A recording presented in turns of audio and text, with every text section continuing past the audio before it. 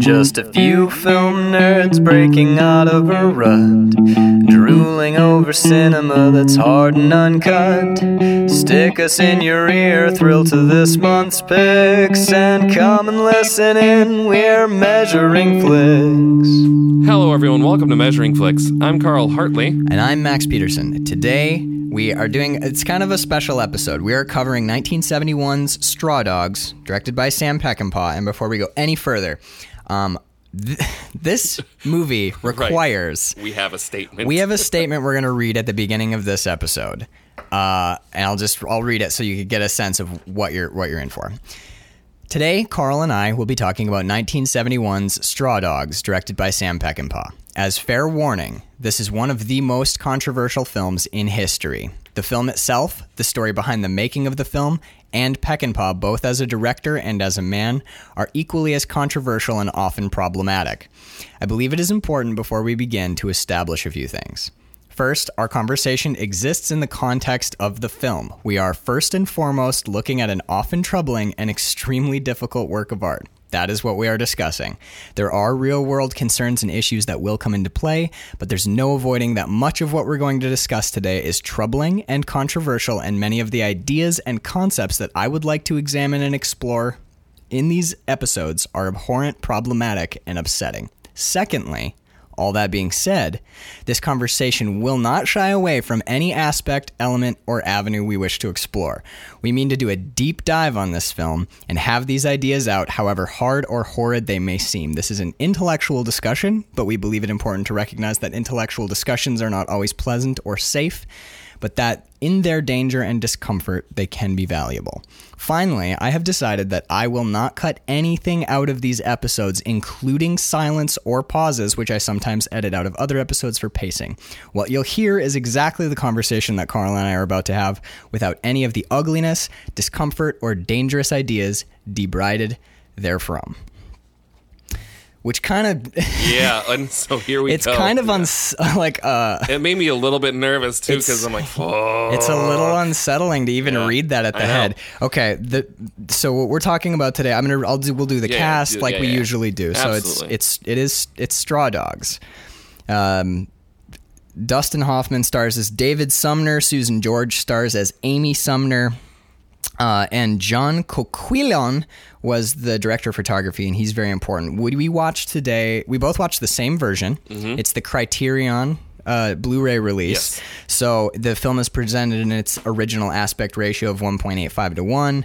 This is all nerdy shit that I loved, dude. Well, that's why Criterion is so awesome, because they have these sort of specifications. Yeah, like the as nerdy as definitive. You get. It's like the definitive Straw Dogs is what we watched. We did watch. I have a 1080 television, but the transfer was done in 4K from the original 35 millimeter master negative, and the original soundtrack was remastered from the original 35 millimeter magnetic tape. Amazing. So they went and got all the masters and did this version from that. Awesome. Yeah, so it was pretty exceptional sounding. Mm-hmm. It was gorgeous to look at. It doesn't look or sound like a 1971 No, film. this, like, if the sound had been, because they are recording on tape, if the sound had been a little bit more clean, because it is warm. You can hear the warm. Definitely. But if the sound had been a little bit cleaner. Clacky. Yeah. And also, if you didn't know that Dustin Hoffman had aged, but like looking at this film, this could just be a period piece shot like last year. Yeah. Timeless film. So really quick, you got to vamp because I'm gonna go. That's fine. I have a booklet that has all of the cast. Really cool. And I really want that because when we talk about the cast, I want names. So it's interesting, I think, that we're doing this film as part of the Terra Obscura, which I think a lot of people would think October, Terra Obscura. We do Sleepaway Camp. Last House on the Left is sort of, it's Wes Craven-y. Wes Craven's a horror director. And then this movie, for some reason, I was thinking, when you first mentioned Straw Dogs, I was thinking of a different movie, as I tend to do. And I thought it was going to be like a werewolf movie or something. It is not a werewolf movie. It is a little. But it is. It is. Which is kind of funny. This is the real primal shit that exists in all of us that happens in this film. Yeah, this is It's the Dark Passenger. It's the whole fucking... Well, Peckinpah as a director we decided that we wanted to include at least one Peckinpah film. Some of you might, if you know him kind of casually, know the name. It's usually associated with a Western called The Wild Bunch. Yes. And he, as a director, is associated with basically introducing into mainstream cinema images of hyper-violence. Yes. He's considered like one of the most... Before Kubrick's Clockwork Orange, or was that in the 60s? I think Clockwork Orange is 71 as well. You can look it up if you want. Yep. Because I kept like images of Clockwork Orange in some of this. Yeah, this film is often listed when we sat down to look up films and stuff. I would look up films like the top 10 most controversial films of all time, so we could have a 71 is Clockwork Orange. So this movie and Clockwork Orange are released in the same year. Interesting, because these feel a little bit like partner and isn't pieces. Last House on the Left 71 as well? Oh, fuck, I think it is. Yeah. So this is a very violent year for cinema. Just to give you an idea of like when Carl and I put this list together, including controversial films and stuff, 3 out of 72 was Last House. So 3 out of 4 of the movies we're doing for our Valentine's Day month are rated NC-17, and 2 out of those 4 were nominated for Oscars. Yes. Oh, Last Tango in Paris. Last Tango in Paris and Blue Valentine were both have Oscar nods attached to them. And Blue is the Warmest Color is another NC-17. So we're watching 3 NC-17 romance films for February. And the only NC-17 that's ever won an Oscar is Midnight Cowboy, which also stars Dustin Hoffman, which came out 2 years before this. Before, right? Yep. So yeah, this is a strange stretch in the career of Dustin Hoffman, actually, if you think about it. Still early in his career, early enough where he did this just for the money. Like in the trivia, anyways, on IMDb, like Dustin Hoffman wasn't necessary because there were a lot of like AAA. Actually, Sidney Poitier was offered the role at one point for Straw Dogs or Midnight Cowboy. For this. I'm sorry. Okay, for this movie. So the IMDb claims he did this for the money. Yeah. Interesting. Okay, so I watched. My goal with this one, I didn't manage to do it, but my goal was to absorb all of the bonus content on the Criterion disc because this one is thick with pack these discs. I didn't make it through, so I watched 2 documentaries. One is called Man Trap, Straw Dogs: The Final Cut, directed by Paul Joyce. That's from 2003. We just watched another one called The Films. I think it's the Films of Sam Peckinpah. That's 1993, same director. I read 2 essays, Home Like No Place by Joshua Clover, 2002, and an interview.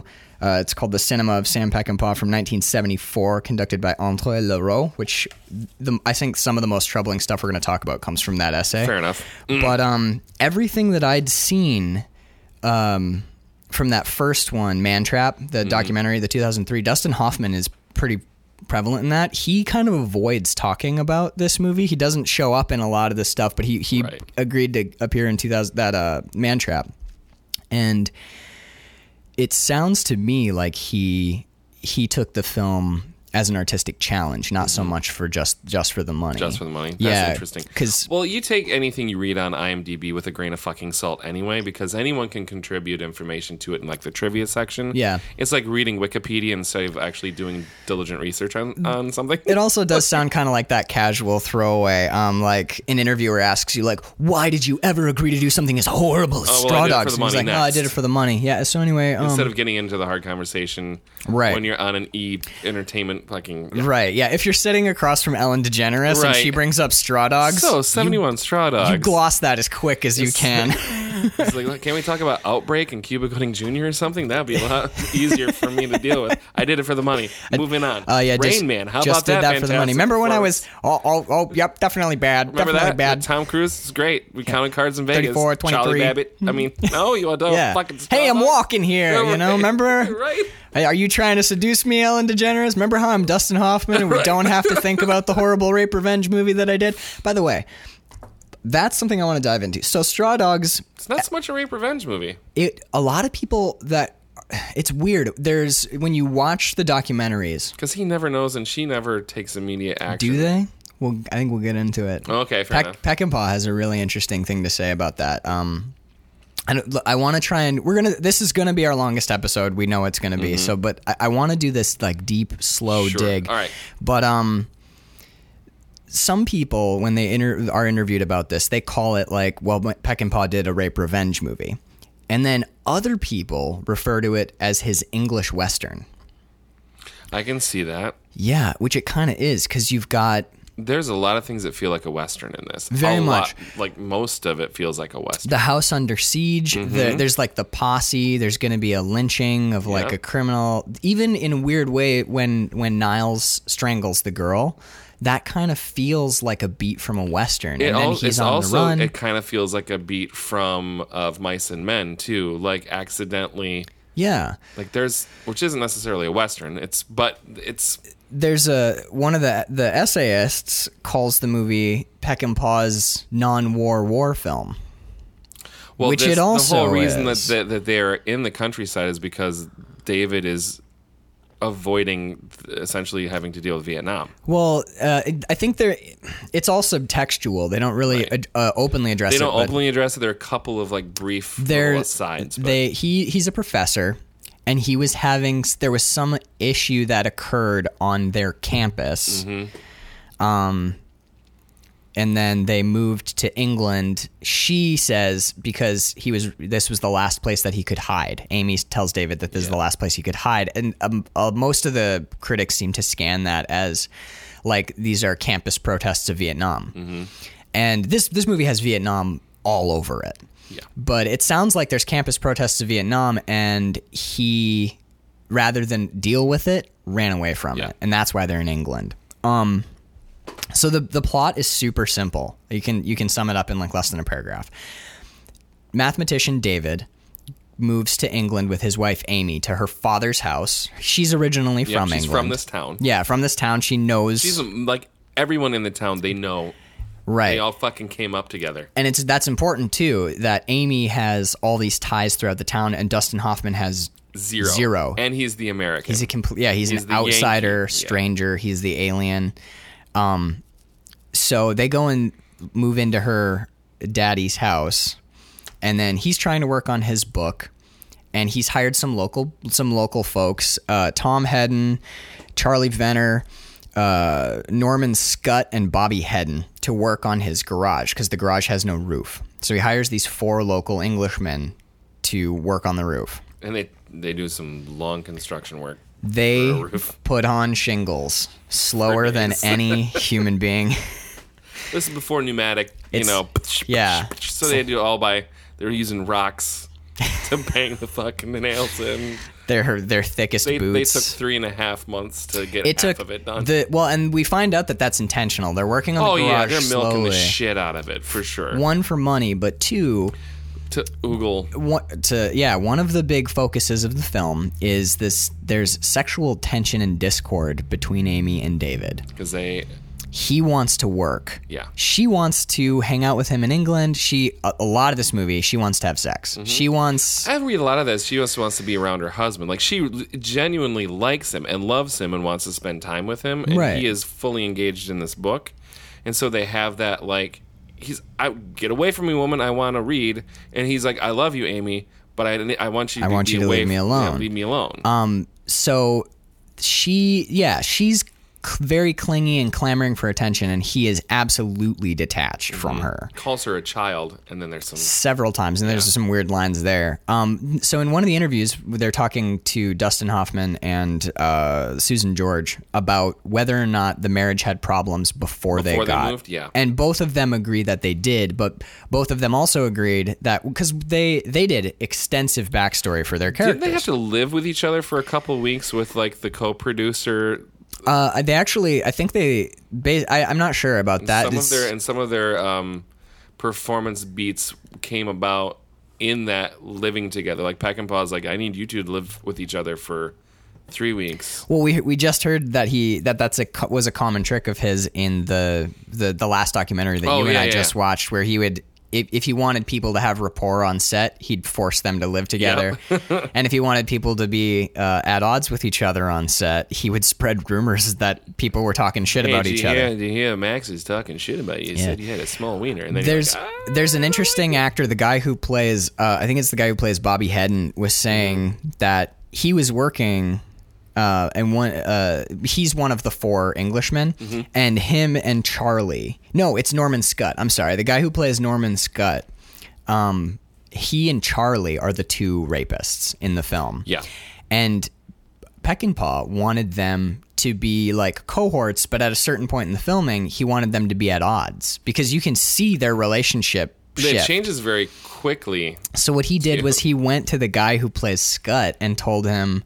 Del Henney's the guy who plays Venner, or Charlie. Yeah. And he goes, yeah, Del said that I thought it was great, but Del was saying that some of your performances, it seems like you're just kind of shit. And he was saying that he really wished that you'd bring it up. Again, I don't agree with him, but man, he said, I'll go look at the dailies and see if I can see what he's seeing. But yeah, he said your last couple of takes were just garbage and that you're not really bringing it. I just thought you should know. I think you're doing awesome. It's like, don't worry about it. Don't change anything. He was probably just in a bad mood. And then he left. And for the rest of shooting. Just fucking. Yes. Oh my God. Norman's got this. Yep. He's got this acid. And then of course he goes and talks. He'll go and talk to Charlie. And Charlie's like, no, I never said that. And he's like, oh, well, okay, I guess we're cool then. But like they said in that interview, that seed is there. Like maybe, did he say that? Mm-hmm. And that's going to come across. And that little bit of tension, that little bit of realistic tension pops up. Absolutely. So, guys, I have a lot of notes, and we're just gonna go through them, and we're gonna go through them slow, and we're gonna go through them in depth, and we're gonna go on tangents. But watch the movie because that's as much recap as you're getting. Yeah. This movie. Yeah, watch it. And before we go any further, did you like it? Yeah, I did. I did too. Yeah, I think this is. It makes me feel awkward to say, but it's really. We'll get into it. Yeah. But there are worse first impressions. There are worse. Again, maybe it's having come from. This is like the 9th movie that we've watched this season that has some form of rape in it. Yeah, it's still difficult to watch and to deal with, but this does some different things. We'll get to it when we get to it. I think this is the most difficult rape we've watched. I think so too. Yeah, because it's not as graphic as any of the others, but it's very real. Yeah. I don't know if I agree with that, but we'll get there when we get there. Because but it's the one that made me the most like uncomfortable. Yeah. But with that being said, I think it's the one that it's been handled with not the most care. That's not what I want to say, but again, this isn't a movie that's focused on that. It's a very small part of the film. It lasts for 3.5 minutes. Is this what you're trying? I think I kind of get what you're saying. With this rape scene has a story in it. Yes. And it has beats. Yes. And whereas a lot of the other rape scenes, you get the sense that the attacking actor is like he's playing animal. Yeah. And the girl who's being raped in the scene is playing... There's a story being told here. Yeah. A lot of times it's just like attacker, victim, and that's how it's played, and that's horrifying to watch. But what makes this more horrifying is oh my God, yeah. Charlie, the first rapist, his motivations change throughout the rape scene, and there are things changing, and we'll do a deep dig, but even more disturbing is Amy's reactions to the rape also shift. Yes. I can't even. It hurts my arms how like this. The whole movie. Look, I'll say it again. I stand by this completely. This is an abhorrent film, but I believe that this is a great film. I would absolutely agree with you. This is a film that film lovers should watch. This is not an easy film or a comfortable film. It's from start to finish. One of the most amazing things about this is when you realize that this whole thing is shot on location in Cornwall. Yeah. I mean, there's a few pickup shots in studio, but this is shot in Cornwall. Look up a picture of Cornwall on Google image search. That is one of the most beautiful countrysides you'll ever see.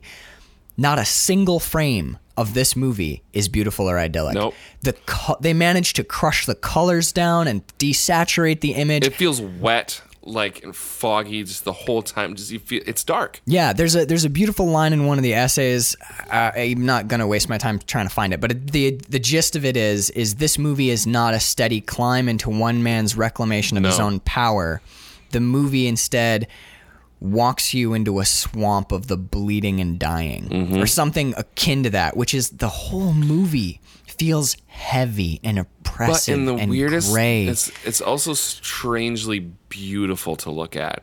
It is. It's gorgeous. It's beautiful. Even in the way. interiors when they're sitting on a couch and they're having a comfort. The way it's, I don't know. There's a strange beauty to it. I know exactly what you're talking about. The scene where they're talking about where the Vietnam stuff comes up, and she's like, "You had nowhere else and I'm to not hide." one of those people. Where they get real with each other, and she basically just gets cruel. Yeah, but they end up sharing a corner of the couch, and they're in the corner of the frame, and the rest of the room is opened up. Shout out to John Coquillon, the cinematographer here. And a lot of the shots too are Peck and Paw's arrangement. This movie is beautiful. Yeah, it's gorgeous, and this is a movie. I think David Fincher takes notes from films like this. This is not a movie that's afraid to show you like 3/4 of the frame in darkness and just let you look at the one thing that empty, boring space. Empty but not boring is the thing. Okay, yeah. Could be boring. Using empty space to draw your interest to the one thing that's not empty. Yeah. God damn it. Yeah, that's fucking brilliant. It is. It's genius. It's like no genius. one's going to watch this drink cart. No, they're going to thing that's happening 2/3 of the way over on the right in this very small corner. Well, Dustin, that is your thing that you're watching. I mean, some of the shots that come to mind that are uniquely gorgeous is Dustin Hoffman on the swing. Mm-hmm. Because just the way that it's framed, Dustin Hoffman on the swing, even though he's in the foreground, he's the biggest star in the whole movie. You are not at all looking at Dustin Hoffman on the swing. He's this foreground thing, and then your eyes slide over to, I think it's Niles and his brother walking by. Yeah. Or when Dustin Hoffman is, after he's fired all the men, is sitting on the hillside looking out over Cornwall. Yep. That scene is like 3 minutes long. It's just there watching the guys fuck off down the hill. Not saying anything. And then it's him like looking out over, and we'll get into why it's important later, but he's looking out over the Cornish countryside at dusk. And it's not beautiful sunset dusk. It's like rainy day dusk, gray bullshit, windy weather. It's so... You feel cold looking at it. It's bleak and sad and poignant and somehow beautiful, and you see the birds, and when he's watching the birds, and we'll find out the birds are a really important symbol, but like just that like fluttering of pheasants through that gray dead countryside is a lot of this movie haunts me, and I can't explain why, and that's part of why I want to do this thing we're gonna do today, because this movie stuck with me. I taking Danielle to work this morning. She's like, "Are you okay, honey?" I'm like, yeah. It's not still that movie, is it? I'm like, it is. Yeah, it is. She's like, you're not allowed to watch any more rape movies. I'm like, that had nothing. That's nothing. It's not to do even with the rape that gets you. The rape is horrible. It is. This is really horrifying, but it's the whole movie. This movie really gets in your head. Well, when I dropped the Blu-ray off to you at your work yesterday, you even know, I was like, oh yeah, I was like, you got a look on your face like you just watched it, didn't you? You've got a whole look about you. I knew when you came over, and you even smiled, and you're like, hey man, how's it going? Trying to be jovial, being me. Dude, you were like, it's that subdued feeling. It's like someone turned your volume down, man, and you can see it. I knew immediately when I was done watching this. Well, when I saw you, but when I was done watching this movie, and I like went upstairs. CJ looked at me, was like, my condolences, sir. Like he did this little, very sorry. Well, when you left, he's like, what did you guys watch? Right. And I was like, Straw Dogs. He's like, I've never watched it. I'm like, first, definitely watch it, but don't have to work that day. Right, exactly. Take a couple days off. It's a masterpiece. So let's do it. Let's go. We're going. So right off the bat, you'll notice my notes change as I start to realize that I'm not just watching another movie. Like a movie, right? Yeah, because they get longer. I suddenly am like picking apart things in my own head, and oh my god. Okay, so right off the bat, the opening of Straw Dogs is a clear black and white shot past a tombstone of a little boy sitting on top of a tombstone in the middle distance behind you, and it's high contrast black and white, so the sky is blown out, so it is completely white behind the kid. Yep. And then they do this beautiful thing where they pull the focus and blur the entire image to the point of it's completely, well, you see it at first, and then they pull it back so it's completely unrecognizable. You know what I thought it was at first? What? I thought it was a microscopic view of blood going through blood vessels because of the way. Oh, when they're shooting the tombstone and you're seeing the writing. No, like right after that when it gets, it's all blurry, but you see. Oh, it's the kids running around. Yeah. The high shot, the bird's eye view of the graveyard. It's completely out of focus, and I'm like, I'm trying to put together what I'm seeing, and I thought of all these old, like, videos of my dad's was a microbiologist, so we get like microscopes and like seeing how bacteria and amoebas and all this stuff will move through. It looks like an out of focus because you can't tell. It almost looks like blood moving through. Like, it's those weird sort of microbial. You're talking about happening. The second shot. You know what's really what really blew my mind about that is there's a conceit in Hollywood, the shot reverse. You know, right, where you shoot one angle and then you shoot the reverse to show people like what the other, and it creates the illusion that there's no camera because now you're seeing where you'd been seeing from. Right. Those first two blurred images with no subjects are shot reverse shot. Because it's a shot up from the graveyard past the boy up into the sky. Fuck. And the second blurred shot with no subject, because it's just a blur, is from the tower down into the cemetery. I only know that because we get those shots totally in focus and in color in a second. When the kids are running around, we see the tower in the background and then we cut. Oh, right, because he does it again. So it's a shot reverse shot. And then our next, oh my God, dude. We're going to get into how problematic Peckinpah is as a person, but he is undoubtedly one of the most visionary directors we've watched. Because that blur, you're right, that's a beautiful way to look at it too, is the like microbes and like subatomic, basically like, you know, like microbial life, exactly. On a slide.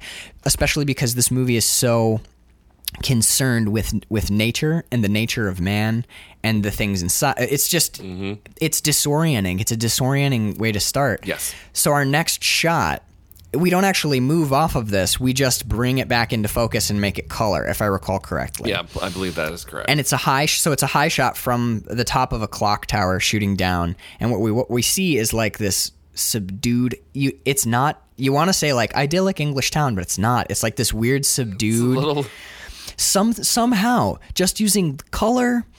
In one of the documentaries, I found out that the film crew went through and removed all of the lines from the road, like the lane markers, to make it seem more rural. Oh, wow. And they pulled down all like signs and things, telephone lines. They like took the telephone lines down. It does feel like you're sort of back in time. Like this village hasn't been reached by anything yet. Yeah, but and it had. So they basically went in and like kicked this village back into like the dark ages, right. Basically. But it's 1971, but these guys are still living in 1930 something. Yeah, the war just ended. It's a testament because if you just I can't even do it in my head. But I was just in Scotland for 2 weeks, and I know that places like this are, for the most part, like super. Even in shitty weather, they're like really warm and they feel like cozy somehow. Yeah. This village feels hostile from the second you see it. That high angle, that aloof, high bird's eye view down into the cemetery. We see the first thing we see, like for real, after the credit sequence, is children playing in a graveyard. In a cemetery. It's a graveyard because it's attached to a church. But right. So it's children playing in a graveyard, like running around the graves, and in the background you see this town, but there's barely people on the street. It's very little signs of life. Yeah, except for these. Yeah. We talk about the man who shot Liberty Valance all the time, the like new and old towns. This is neither. This is a weird like dead place. Yeah, it's living in the gray zone between the two. Yeah, it's not like a fun romping frontier town, but it's also not like not that civilized. No, yeah, this is like a middle ground. This is a living place, but it's the teeter-totter when you're both balanced out and it feels weird and you're not sure which way it's going to tip. It's alive the way that a festering wound is alive. Right. It's really uncomfortable. And then the next thing we see, this movie's fucked up. Those are terms we're going to use a lot. We cut to the children, and the first game we see them playing is they're torturing a dog. Yeah. That's our first game we see the kids playing. And then, like, come on, dude. Your opening shot is children playing in a graveyard, and your second shot is children in the graveyard torturing a stray dog. Yeah. So you're like, I felt really like, oh my God, because it's like Children of the Corn, but you take all that fun Stephen Kingness out of it. right. Like, yeah. these are real kids, and they're just fucking up a dog because they're kids. That's one thing. That's one important thing about Peckinpah that I respect enormously. They did that Andre Leroux interview. He talks about, he says, do you disdain all films that depict violence unrealistically? And Peckinpah goes into this huge tirade where his basic answer is yes, and he explains why. And he's like, I hate that in movies, death is so easy. We talked about how when we talked about Unforgiven, and Peckinpah is more known for his westerns than he is for Straw Dogs.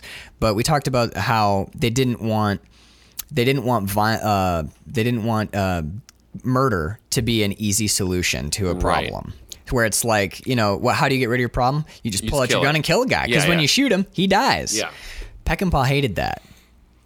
So what he wanted to do was he wanted to show when people die, in Peckinpah movies, people die hard and they die in pain. Very rarely, I was thinking about this, watching this movie and watching the documentaries. If you think back on the Westerns that you watch, like all the Westerns we watched, or even most action films, people get shot and they fall down. Right. But when you watch this movie, like even people who are grievously wounded and who are going to die, they suffer. Agony. They really, truly suffer, because the human body's a hard thing to kill. And when you watch a Peckinpah film, you see suffering. Yeah.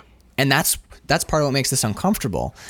But I can also appreciate it, too, because then you have to deal with it as the audience as something that has a real consequence, where in movies like Die Hard, Lethal Weapon, it's like there's a body count of 1,000, but none of it has any weight to it, and none of it matters. You and I both love John Wick. Abso-fucking-lutely. There's 10,000 people die in that movie. John Wick, I think he personally kills like 50 or 60 absolutely. people. But none of it has any weight to it. Not it's at all. Cartoon violence. Mm-hmm. Here, this might as well be fucking documentary footage. Yeah, cool. And even like, you're like, man, he was so realistic when he slit that guy's throat. The effect looked good, but that actor's portrayal of having his throat slit. You want to look at a movie that has the most realistic throat slit I've ever seen?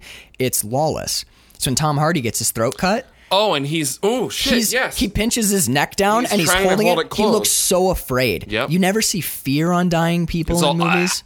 Yeah, it's like, oh my God, my throat's been slit. Tom Hardy's like, he puts his hands up and he's like, I gotta hold the blood in. It's sickening to watch. It's horrifying. And every act of cruelty, every bit of psychological cruelty, every bit of violence in this movie makes you sick to your stomach. Mm-hmm. And again, it sounds like a criticism, but it's not. This is praise. Exactly the opposite. High praise for this movie. This movie is immense. Yes. In my head. Yes. So I think this is important. The kids are running in a clockwise circle, torturing the dog. Right. Mm-hmm. Our next shot is children running in a clockwise circle around a boy. That boy who's sitting on top of the tombstone, and the boy looks up to the clock tower, like up and away from this situation. Because he's being chastised and harassed. Yeah, he's being bullied. Yeah. So the first two things we see are children bullying an animal, and this is important. These are important ideas to establish. Yep, absolutely. Children as bullies, children bullying an animal, and children bullying a human in the same way that they bully an animal. Mm-hmm. Because there's no separation there at all. No, not at all. And it is really the idea of kids, of childishness, of bullying, of infantilization, of dehumanization. Those concepts are going to be enormous later on. I can point to a couple spots, and I will as we go through the notes, absolutely, where Amy is clearly aligned with a cat. Oh, very much so. There's some moments where Amy and Kat are basically like indelibly bonded metaphorically in the movie, which is really important when Dustin Hoffman finds a dead cat as the opening to him being essentially bullied by these guys. I think it's also important to note that the climax of the film has a group of men running around in circles and around acting his like house. children too. They're even riding tricycles and Yeah, wearing the one false wearing a noses. Fucking, his name is, I wrote his name down, but it was hard to keep them apart for a little while. Oh but yeah, because they do. Wow, I mean, shit, they blend a little bit, but a it's little bit. there's very much a parallel to the beginning of the film where it's children encircling something harmless or something that can't help. Yeah, it's an amazing way to bookend the film too, because you start with children running in a circle and bullying a Everything in the helpless. beginning of this movie is all foreshadow for the end of the movie, or it is the clear bookend. We talked about, we were jokingly with Lethal Weapon 2 being foreshadowing the movie because of all the little, you're going to see this again. Right. You're going to see All that the again. Lethal Weapon movies. But you literally see everything in the first 5 minutes of this movie that will come back at the end to bookend it. You see the bear trap. You see children. Man trap. The man trap. Yeah, right. I think that's also important. It's a man. It's we'll not get a bear into trap. We'll it's get a into man it because trap. they describe its function. Mm-hmm. Oh God, we're really quick going to have to get into maybe my least favorite Peckinpah quote. We're almost there. Okay. So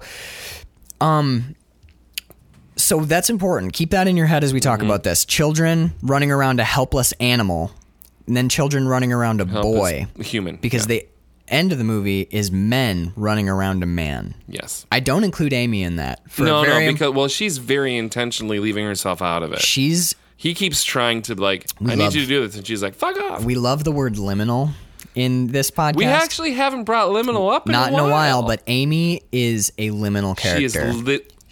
She is the liminal space. Amy is a liminal space. Yeah. Absolutely. That's an amazing way to put that. Yeah. Because she's not just a character, she's also in a weird, disgusting way, yes, a battleground. God, she is. That's so fucked up, but she is. She is. She absolutely is. So our introduction to David and Amy is a physical, visual, because moving. There's a beautiful line in one of the essays where people go to you can't fault a motion picture for depicting. Fair enough. Which is beautiful. I think that's what it is. Yeah. It's the opening line of Joshua Clover's essay, Home Like No Place. Straw Dogs turns on a woman's rape, and one can't blame pictures for depicting. Our introduction to David and Amy is a physical representation or a perfect depiction of the male gaze. Now, you said before we started, and I stopped you, and you've stopped me repeatedly because we promised ourselves we would not talk about the movie until we were on mic. Right. That was part of the whole deal for today. But you were saying that this conversation that we're having is particularly something 2018, and I stopped you before we got any further. But what did you mean? Because I feel like it's particularly interesting to be watching this film in 2018 in the sort of culture that we live in right now. Yeah. Where the first, how do I want to say? It's like in the midst. I think I think we have to tackle everything head on. So I'll say fair enough. Part of what makes this so uncomfortable is we're in the heart of the Me Too movement right now. Me Too and rape culture, as far as the sexualization of women and moving away from all of that, right? And the first thing that we see of Amy is the entire frame is her nipples and her breasts under a sweater. She's not wearing a bra, and she's just walking down the street, and it's clear that it's a follow shot, right? Because it's Charlie, not Charlie. Who's the? Well, no, it's not actually a POV. Okay, it's Amy's walking towards us. Mm-hmm. Amy's walking toward the camera, and she's looking around the town, and it's not Worm's Eye, but it's a low angle shot of just her breasts. Yeah. Because what we see is she's wearing a bra, or no, she's wearing a sweater without a bra, and you can clearly see her nipples through her sweater.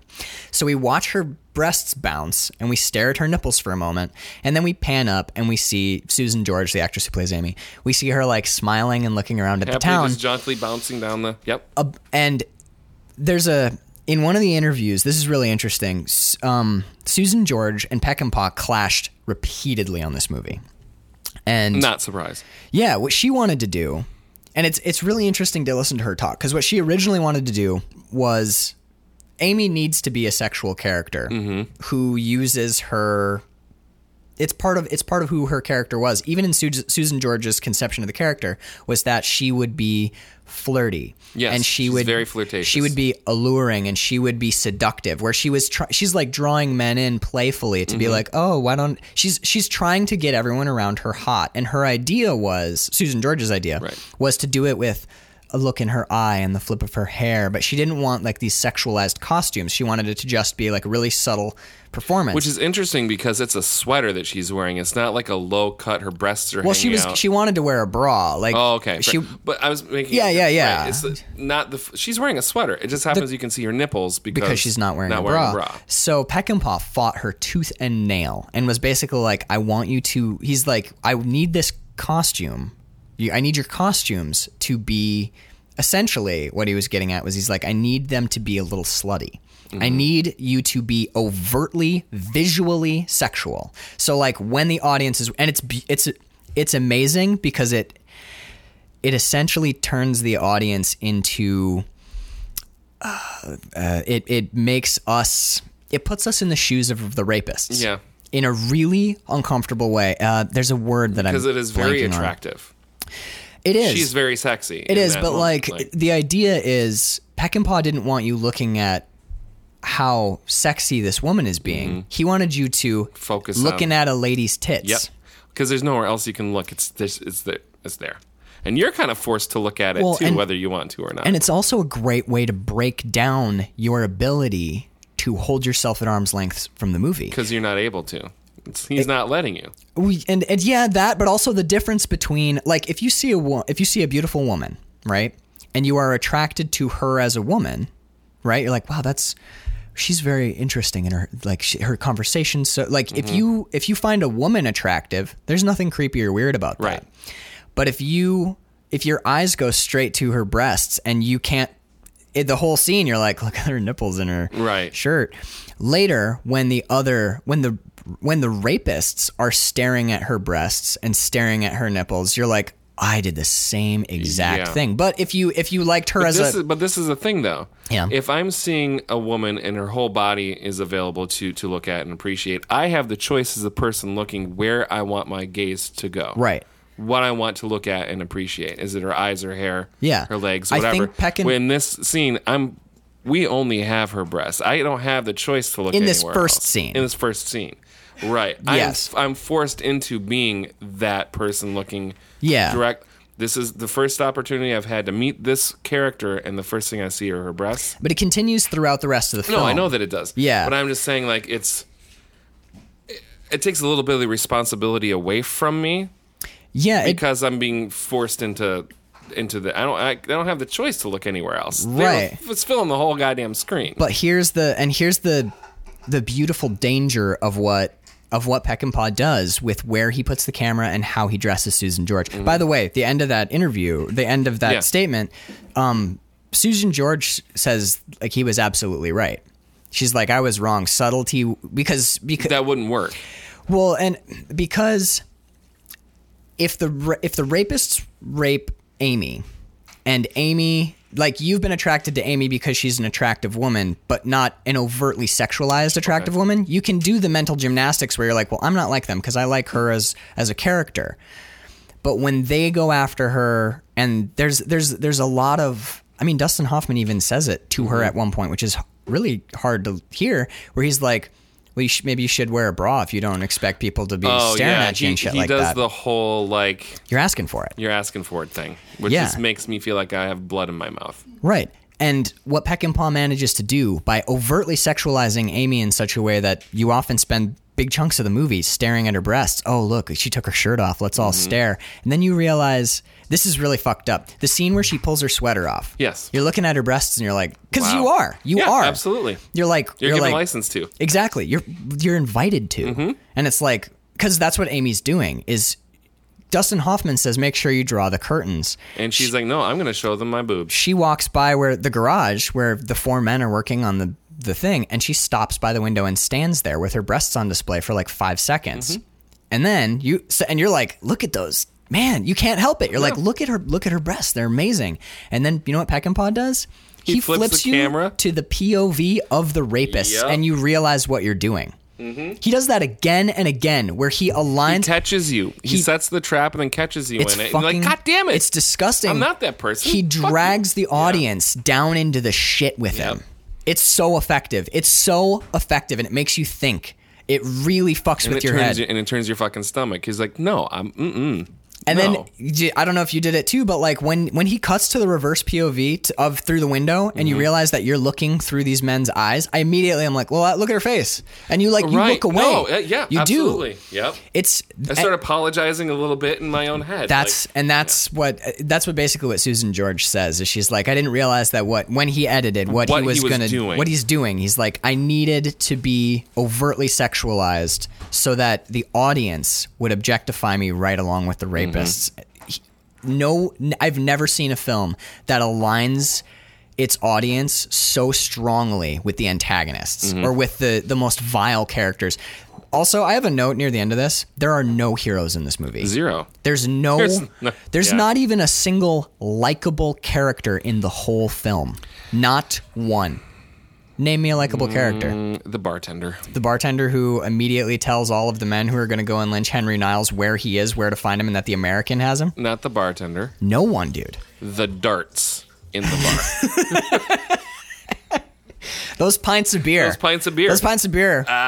They look pretty good, actually. They did. Those are, so the pints. But in all honesty, no, there's not. There's no character. The kids are fucking horrible. Dustin Hoffman is reprehensible. There's a He's awesome description of him. Piece of shit is. Oh my god.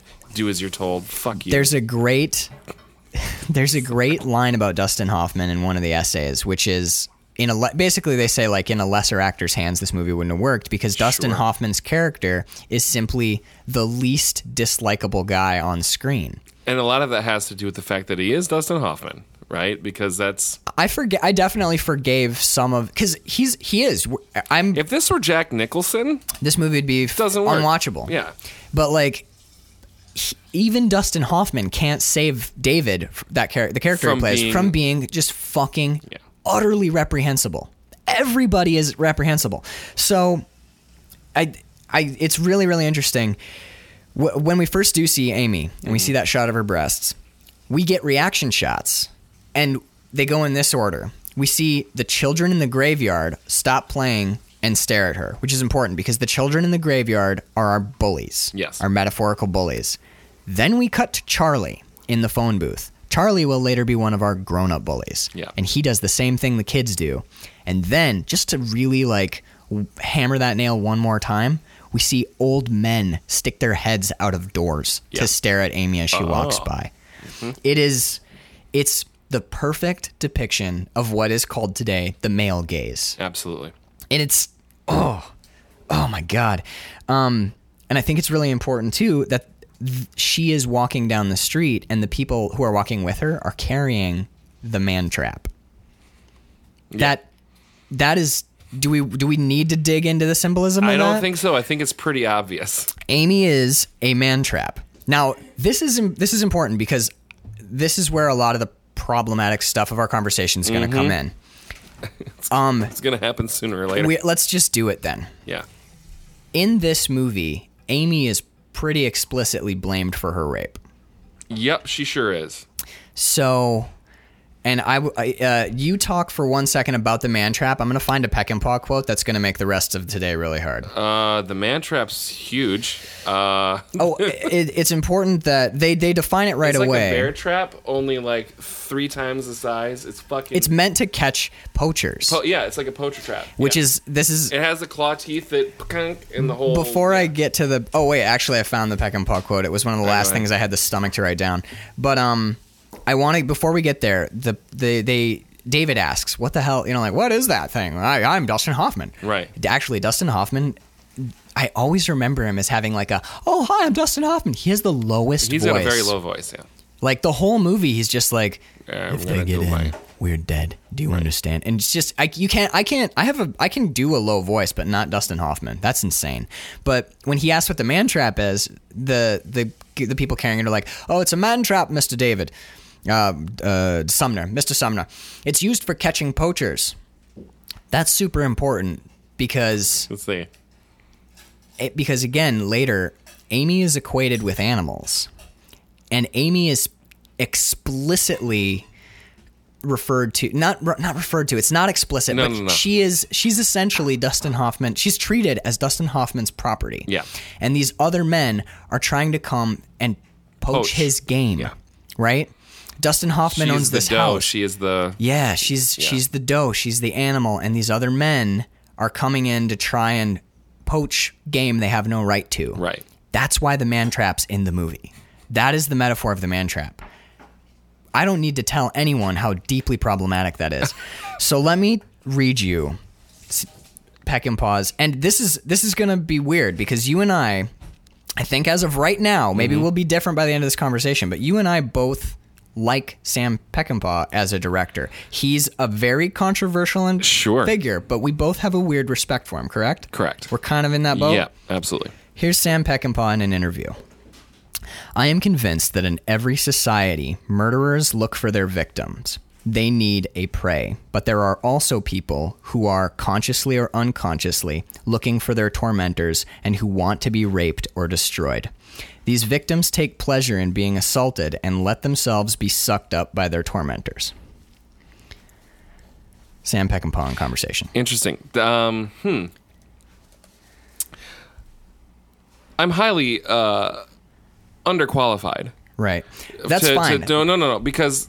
We read a statement at the beginning of this episode. Yeah. We can't qualify everything. We sometimes have to just talk. No, I'm with you. That. I am no, because this actually because this actually reminds me of, if I get it wrong. So when I lived in Baltimore, I lived with a gentleman who's going through the master's program at Johns Hopkins University in political science, right? And so Nietzsche was one of his big that he would read a lot of like philosophy and shit like that. So this is not a new idea that he is saying. Okay. He is just he's formatting in a different way. They're Peckinpah, right? Yeah. Is this, you're talking about the Freudian death wish? Or it's more that a little bit, and like their sheep and their hunters, their hawks and their sheep. Sometimes the sheep want to be a hawk, but you can never be a hawk because you're either a sheep or a hawk. Right? These are philosophical ideas? Philosophical ideas, okay. Right? So this is nothing new. I think that it stings more now because we don't want... these are ideas that have been around for a long time. Well, it's nothing new. But the fact that where we live now and everyone's a little more hyper aware of victimization and things like that, where we don't want to hear that. Right. We don't want to fucking read that sentence. We don't want to hear that sentence. Doesn't make it any less true. Yeah, it sucks. The statement, right? The statement is really. I don't think. It makes me. I mean, I feel fucking horrible saying that, but it's. I know. Not. I don't think. I know. I do agree with what you just said as well. Peckinpah says things in a really raw way. In a raw way where you're like, hey, hold the fucking. But that's totally true. I do know people like that. Why do you think dominatrix things exist? I want you to cut the circulation off of my balls and smack my dick. I want you to make me bleed. I want you to pour hot wax on me. Yeah, hurt me. I want you to play rapist tonight. Yeah, but there's an important distinction to be made. There is consent there. Consent, exactly. Look, there as far in the realms of. Do you want to jump on over here? In the realms of like, in the realm of like sexual experiences. What differentiates somebody, like all the BDSM stuff, all the dominatrixy stuff, is that element of consent. Sure. But I'll go a step further. I genuinely know people who seem to, I know, look, this is fucked up. This conversation is going to be fucked up because this movie raises the hardest possible topics of conversation. I know people who put themselves in situations where being abused or being hurt or victimized or is utterly unavoidable, and it seems to be a pattern of behavior. That's a thing. There's I don't know how old those philosophical concepts of hawks and sheep are, but there's a Freudian concept called the death wish. Right. Freud writes about it extensively, about there is a human urge towards self-destruction. It's why in his research, is it Like some adaptations of his research explain that that's why smoking doesn't ever go away. Right. Like You know that you're doing yourself physical harm and it's killing you. even when still do it. even when the body of evidence is colossal and overwhelming, like this will Drinking and drugs is anything. and like not just kill you, but kill you over a long period of time, very painfully, and force you to pay for it. And people still smoke. Yeah. He talks about like suicidal impulse. There's that, there's stories, and this is kind of getting into like stranger territory, but there's the stories of people who meet online who want to be murdered, and they hook up with people who want to kill someone. Mm-hmm.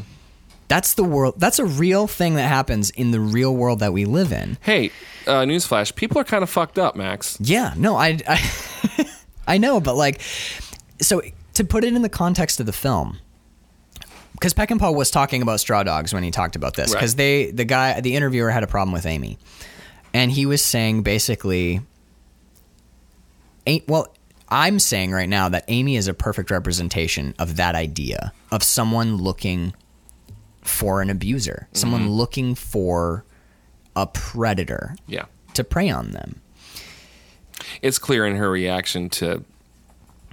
Well, when we get to the rape, it'll be very obvious, but there's a scene later when the house is under being assaulted, and Dustin Hoffman's basically like, Amy, I've got this. I will keep them out. I will keep them safe. And she's trying to. They want to get in to get Niles, a pedophile who's just killed a girl. And Dustin Hoffman is protecting. I'd like to point out again, a pedophile who's just killed a girl. Right. And Amy wants to give him to the mob. And Dustin Hoffman, give it to fuck him. Yeah. And Dustin Hoffman's like, no, absolutely care, do you? not. And she's like, no, I don't fucking care. Right. So there's a moment where Charlie, her rapist, sticks his head in the window and he's like, Amy, give us Niles. I'll make sure no one hurts you. I'll keep you safe. And Amy immediately is like, okay, I'll come with you. That's fine. Perfect. Good. And there's two other moments later in the movie, and we will touch on them again probably in like the second part of this 3-part episode, whatever, where when she's getting assaulted upstairs by Norman at the very end, when Norman's trying to rape her again, which would be the second time that Norman raped her, she calls for David, and then she calls for Charlie. Yeah. Charlie is her first rapist. Yeah, and she calls for him. She screams. For help. I'm not sure what order it is, but she screams her husband's name, and then I'm pretty sure she screams for Charlie. Yeah. Then, after that whole situation's resolved, I won't spoil it because I want to get to it when we get to it, but after that whole situation, Charlie dies. By the way, how about this? Spoilers. Everybody but David and Amy die. Yeah. Well, and Niles. And Niles lives too. Yeah. But dude, the end of this movie is a fucking bloodbath. Yes, it sure is. So at the end of the movie, when David, we'll talk about the specifics of how he dies, but when David kills Charlie, who raped Amy, who has burned their house, who's basically like one of her tormentors, David goes to kill Charlie and she screams, Charlie, no. Yep. He's basically the last impediment, the last person attacking them, the last person causing them pain. But and her immediate reaction is to call out, no, Charlie. So take all that as you will, but I put all that forward as evidence of Amy as a character who is seeking a predator, who's seeking someone to torment her, for whom that is a natural state of being. I think I've talked about this before, maybe on the show, definitely to you and to Bert, obviously. When I was in high school, and this is relevant. Sure. When I was in high school, I suffered really severe depression for a really long time. It would come in like fits and starts where I'd get, you'd be depressed for a couple weeks, but there was a period where I was depressed for probably like 8 months, like really black depression, super depressed. And then it passed. Yep. And things got better. And I remember in the aftermath of that depression, in the upswing, when I was feeling good, when I was feeling happy, I missed being depressed. Because I had been in that state of depression for so long. It becomes like an old friend in a way. Or the way that I always think of it in my own head. Because I know that's a really strange thing, and that's a part of my life that I examine often, because that's fucking weird. Mm-hmm. I always thought of depression as like this known, it was like a known quantity. It was like a cold blanket. Mm-hmm. It was like a blanket. I thought of my depression like a blanket. And when I was happy again and like out in the world, it's the strangest thing, because I was happy. And that was what was making me unhappy, because I missed that steady comfort of that day in, day out, nonstop depression. If a human being is capable of missing 8 months of utter misery, occasionally like borderline suicidal misery, then I don't think it's too much of a stretch to imagine people who want to be victimized, or who miss physical violence, or who miss the when I say the comfort of abuse, if that's all you've known for a really long time, do you think that's some sort of other thing going on though, where it's you trying to protect yourself from having to deal with the trauma of all of that? So you're making almost like me the personally, or the no, abuse? like with this, or the type of people that would like some sort of like Helsinki syndrome going on there, where you're beginning to like, because it's the only way that you can realistically deal with the horror and the trauma of it is to flip that switch a little bit to turn it into pleasure. Otherwise, it's too bearable to even live with or consider. Yeah, maybe there's. Yeah, that could definitely be it. And I think there's also something to be said. But there's so much of a... Yeah, human beings are immensely... We're always in flux, too. And complicated. Yeah. Complicated. And not everything we do or think or feel makes sense, nor does it have to. And I think this is an important criticism of the time we're living in right now. I think that there is a massive tendency to over-homogenize and oversimplify and over-moralize about people and modern human behavior. To say that there are not people who get trapped in cycles of abuse and seek out abuse and violence, to deny that and to say that that's not true devalues those people's experience. Sure.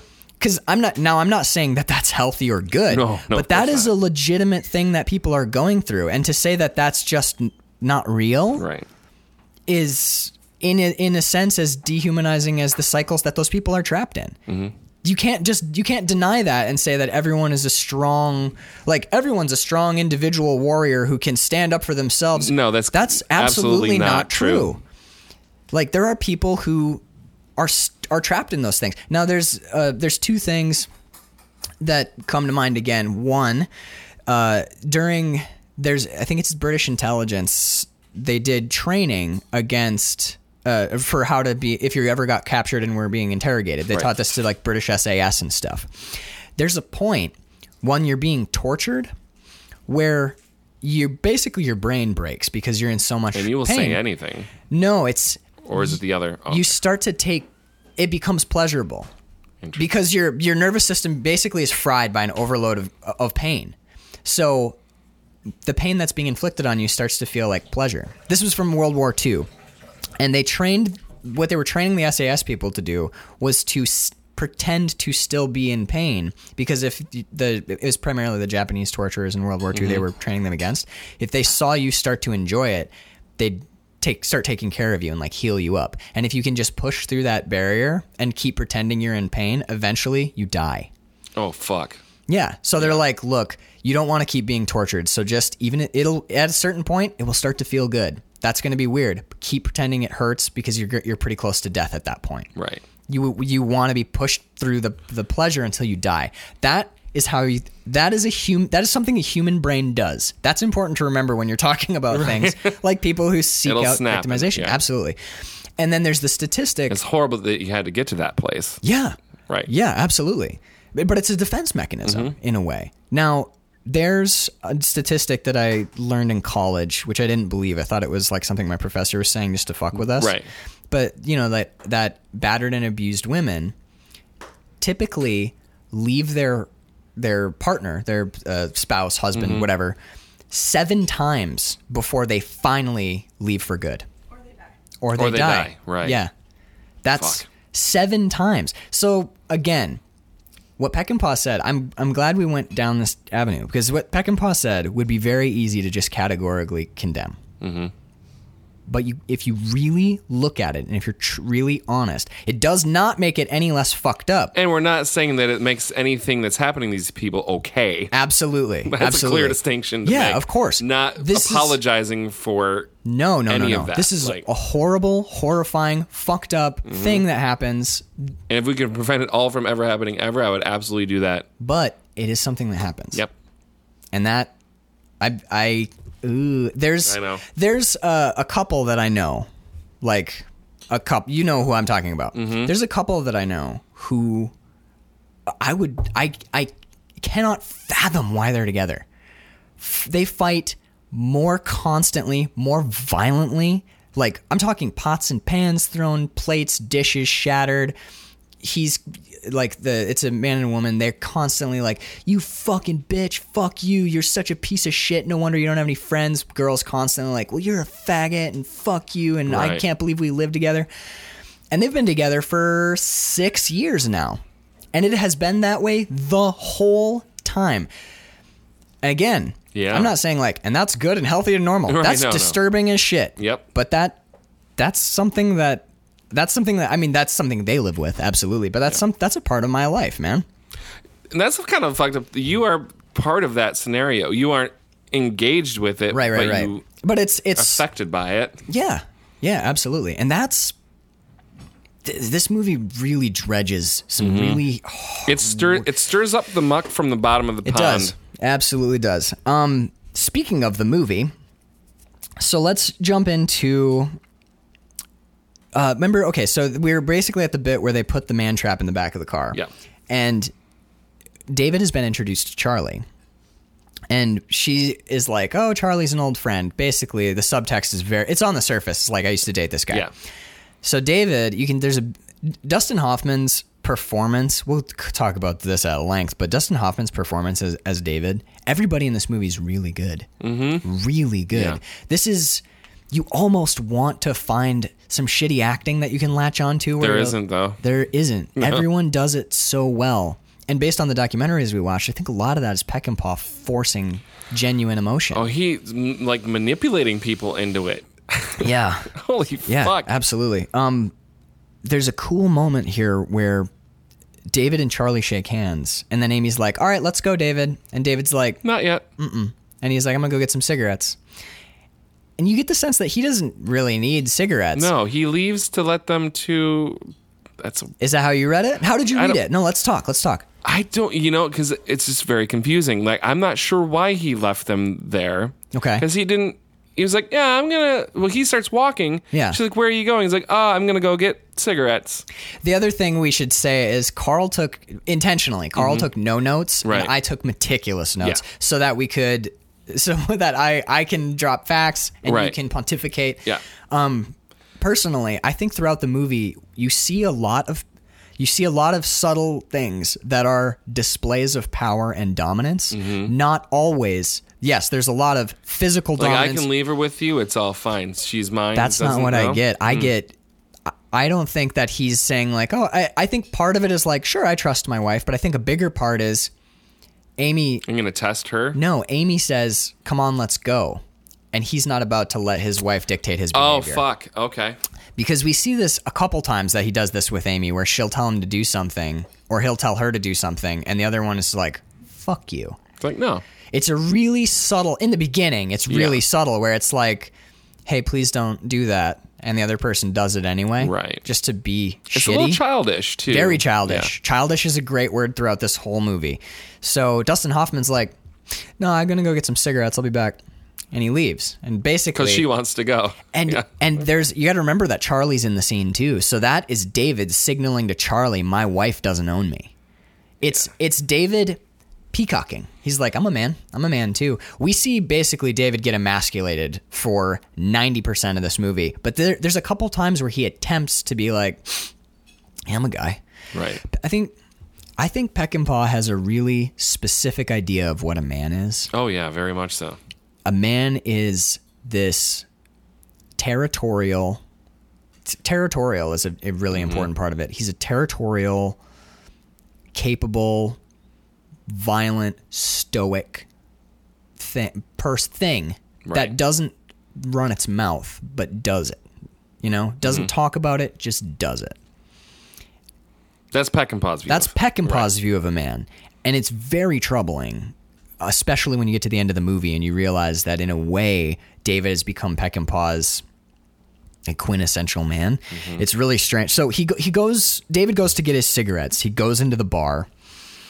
And I think it's really interesting that when he gets in, he can't get anyone's attention to get him smokes. No, he sure Hey, can't. I'll get 2 packs of cigarettes. Crickets. Nothing Yeah. happens. And then some other guy behind him, like throwing darts, orders a drink. Tom, that's Charlie's uncle, the main drunk. The main drunk. The big The drunk guy. Yep. He orders another drink, and he's fucking hammered. Yes. So he gets And his... it's like 11 o'clock in the morning. He's yeah. just fucking hammered. So he gets his pint, and he's drinking, and David's like, I'm just going to get 2 packs, any American cigarettes. The bartender doesn't give him the time of day. David is utterly powerless, and that's super important. David is by the way, when David walks into the bar, you didn't see this? It was a different documentary. Oh, I did read about it. You read about it? He had no pants on. Yeah, so Dustin Hoffman walked into the bar, and Peckinpah wasn't getting the reaction shots that he wanted. With this Yankee coming into the bar. Yeah, the Yankees coming in. Everyone's supposed to look at him like, what the fuck? Yeah. But he wasn't getting it. So Dustin Hoffman took his pants off and then came into the bar, and everyone was like, what is his... Yeah, That's what they use. They use that shot. They used the reaction shot of Dustin Hoffman coming in with no pants. And everyone's like, what the fuck? The hell is wrong with you? Why would you do this? But that's the genius of that. I mean, Yeah. he's not the only director to do things like that, no. but he it's does it- that, like, I love stories like that from Me too. sets. Yeah, Like, there's a from lot of films. There's like, a lot of stories from set that... This film in particular. Yeah, has, where like, where so Peckinpah many. is just he reads as like this genius, this like damaged genius auteur. Yeah. He's amazing. Peckinpah is amazing as a person.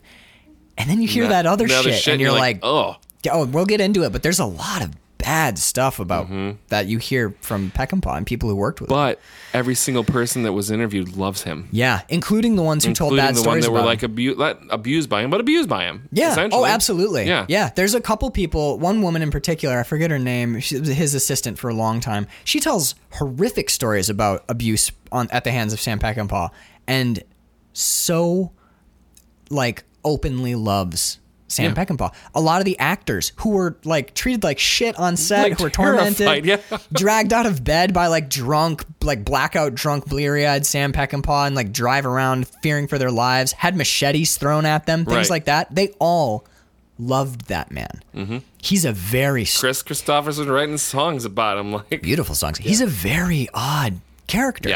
Yeah. So when he gets in there, the uncle gets cut off. Yeah, He's it's like, you had too much to drink today, mate. you're too drunk. You were really fucked You're too up. drunk. I'm not pouring you another beer. So he's like, how about I go get another beer? And he smashes his beer glass. He assaults the bartender. Charlie. It turns out we find out that Charlie is his nephew. Yeah. So the girl or the man that Amy dated in the past is Tom's nephew. Yes. He punches Charlie, shoves some other guy to the ground. He attacks the bartender and then pours himself a pint behind the bar. Yep. Right? So this has all happened. No one has even acknowledged that Dustin Hoffman's present. Oh no, yeah, and I also get the sense that this happens a lot in this bar. He shattered glasses and earlier we forgot what kicked it all off. The bartender goes to take Tom's glass away, and Tom grabs his hand on the glass and squeezes it until the glass shatters in the bartender's hand. That's how that starts. That's really pretty brutal. fucked up. Yeah. So the bartender's like, hand is bleeding, and he's like, you're done, get out of here. And that's when this hell breaks loose. He forces his way behind the bar, and guess what? He's just been obscenely violent, and he gets what he wants. We're going to see that again and again and again in this movie. I don't get what I want. I'm going to be violent, and I get what I want. Yeah, there's never any like, I'm going to be violent, and I fail because the forces of good stop me. No, he beats up 3 guys, shatters And the glasses. magistrate is there in the bar. The major, I was just about to get to the major. Or the major. He's like he's a magistrate. He's like the judge, the local judge. Because he says like, if you don't get out of here, you'll be up on charges in front of me again. But Tom wreaks holy fucking havoc, beats the shit out of a bunch of people, and at the end is rewarded with another pint of beer. He took what he wanted something. He took what he wanted. The movie doesn't condone it, but Nope. the movie doesn't condemn it either. No, It just is. It just is. It's insane. Which I think is part of the genius of the whole I agree. thing. I agree. is This is a movie. There's not no condoning judgment. or condemning, but there's no judgment from A to Across the board. Across the board. Not a single. Nothing is condemned. That's but left on, nothing is it's condoned. left on me. That's left on you. Yeah. Whoever watches, it's left on The burden. you. Fucking oh my deal God. with it. Yeah, the burden of And morality. I have been for fucking 2 days now. 2 days now. The burden of this movie rests entirely on the audience, and that's hard. That's really tricky to shoot stuff as extreme as this without also shooting your opinion into the scene. But there isn't one. There is this zero. It's just presented to you. Yeah. That's amazing. That's absolutely amazing. I cannot stress how hard that is to watch Yes. too. Because a lot of times in movies, I love Black Panther. But when you're watching Black Panther, you know what you're supposed to feel at every moment as from start you to are finish. informed from the beginning of them, and every 5 minutes, this is how you feel. This Yeah, is how you feel. almost- This is sad now. Now you feel guilty. No, you don't. Almost, now you feel, yeah. And you can take any modern movie, almost every beat. It's like what he did was wrong. Here is why it's wrong. Right? Yep, exactly. And a lot of times it's in the score where it's like You the lift or you get the yep. oh, this is a bad guy. Yep. Or like dun, dun, dun, dun, dun, dun. Oh, these people love each other. Yeah, exactly. You know what this movie does with its score? They blast bagpipes at you while you're watching a massacre. And you're like, Holy I don't know what to fucking fuck. think. And it's not from the score. Fucking David turns the bagpipe music on. David goes and puts on a record of bagpipe music at full blast. And it doesn't just last like 30 seconds. You're the listening to whole- bagpipe for like 10 minutes, dude. It's like someone dropped a flashbang in the living room and you're like, I don't fucking know know. what the fuck my brain is supposed to be doing Ears at are all. ringing. I want haggis. I don't. If you yeah. I'm really actually interested to see the remake of this. Because I am too, but I'm also like, fuck. I there's kind of no don't way. want to. There's no fucking way. it's going to be as good as this movie. But I'm wondering because like You if do have Stellan Skarsgård. that's true. Look, and James Marsden. Yeah, he's actually got Dude, some, no slouch. That's yeah. got a good cast. Yeah. But I'm thinking like if you scored that scene, it would wreck that scene. If it had like a Yeah, if you put like Williams score under we're it. coming in, we're gonna fuck you up, David, and it was like na, na, na, na, na, na, na, Danny Elfman all banging hammers and shit. Or whatever. Yeah, Yeah, dude, give me you know what? Give me the score to There Will Be Blood. We'll just rack that. Oh my god, actually that'd be It would be cool, but, cool. But if you not- scored it, you'd align with David against his attackers. right. Because this is his hero music coming in. Here's your hero music. Here's your spooky music. Right. But instead, Because it does align you, doesn't it? It does. Absolutely. It gives you your hero and your villains. When it's This fucking movie- bagpipe music, this movie you're just like, gives you. I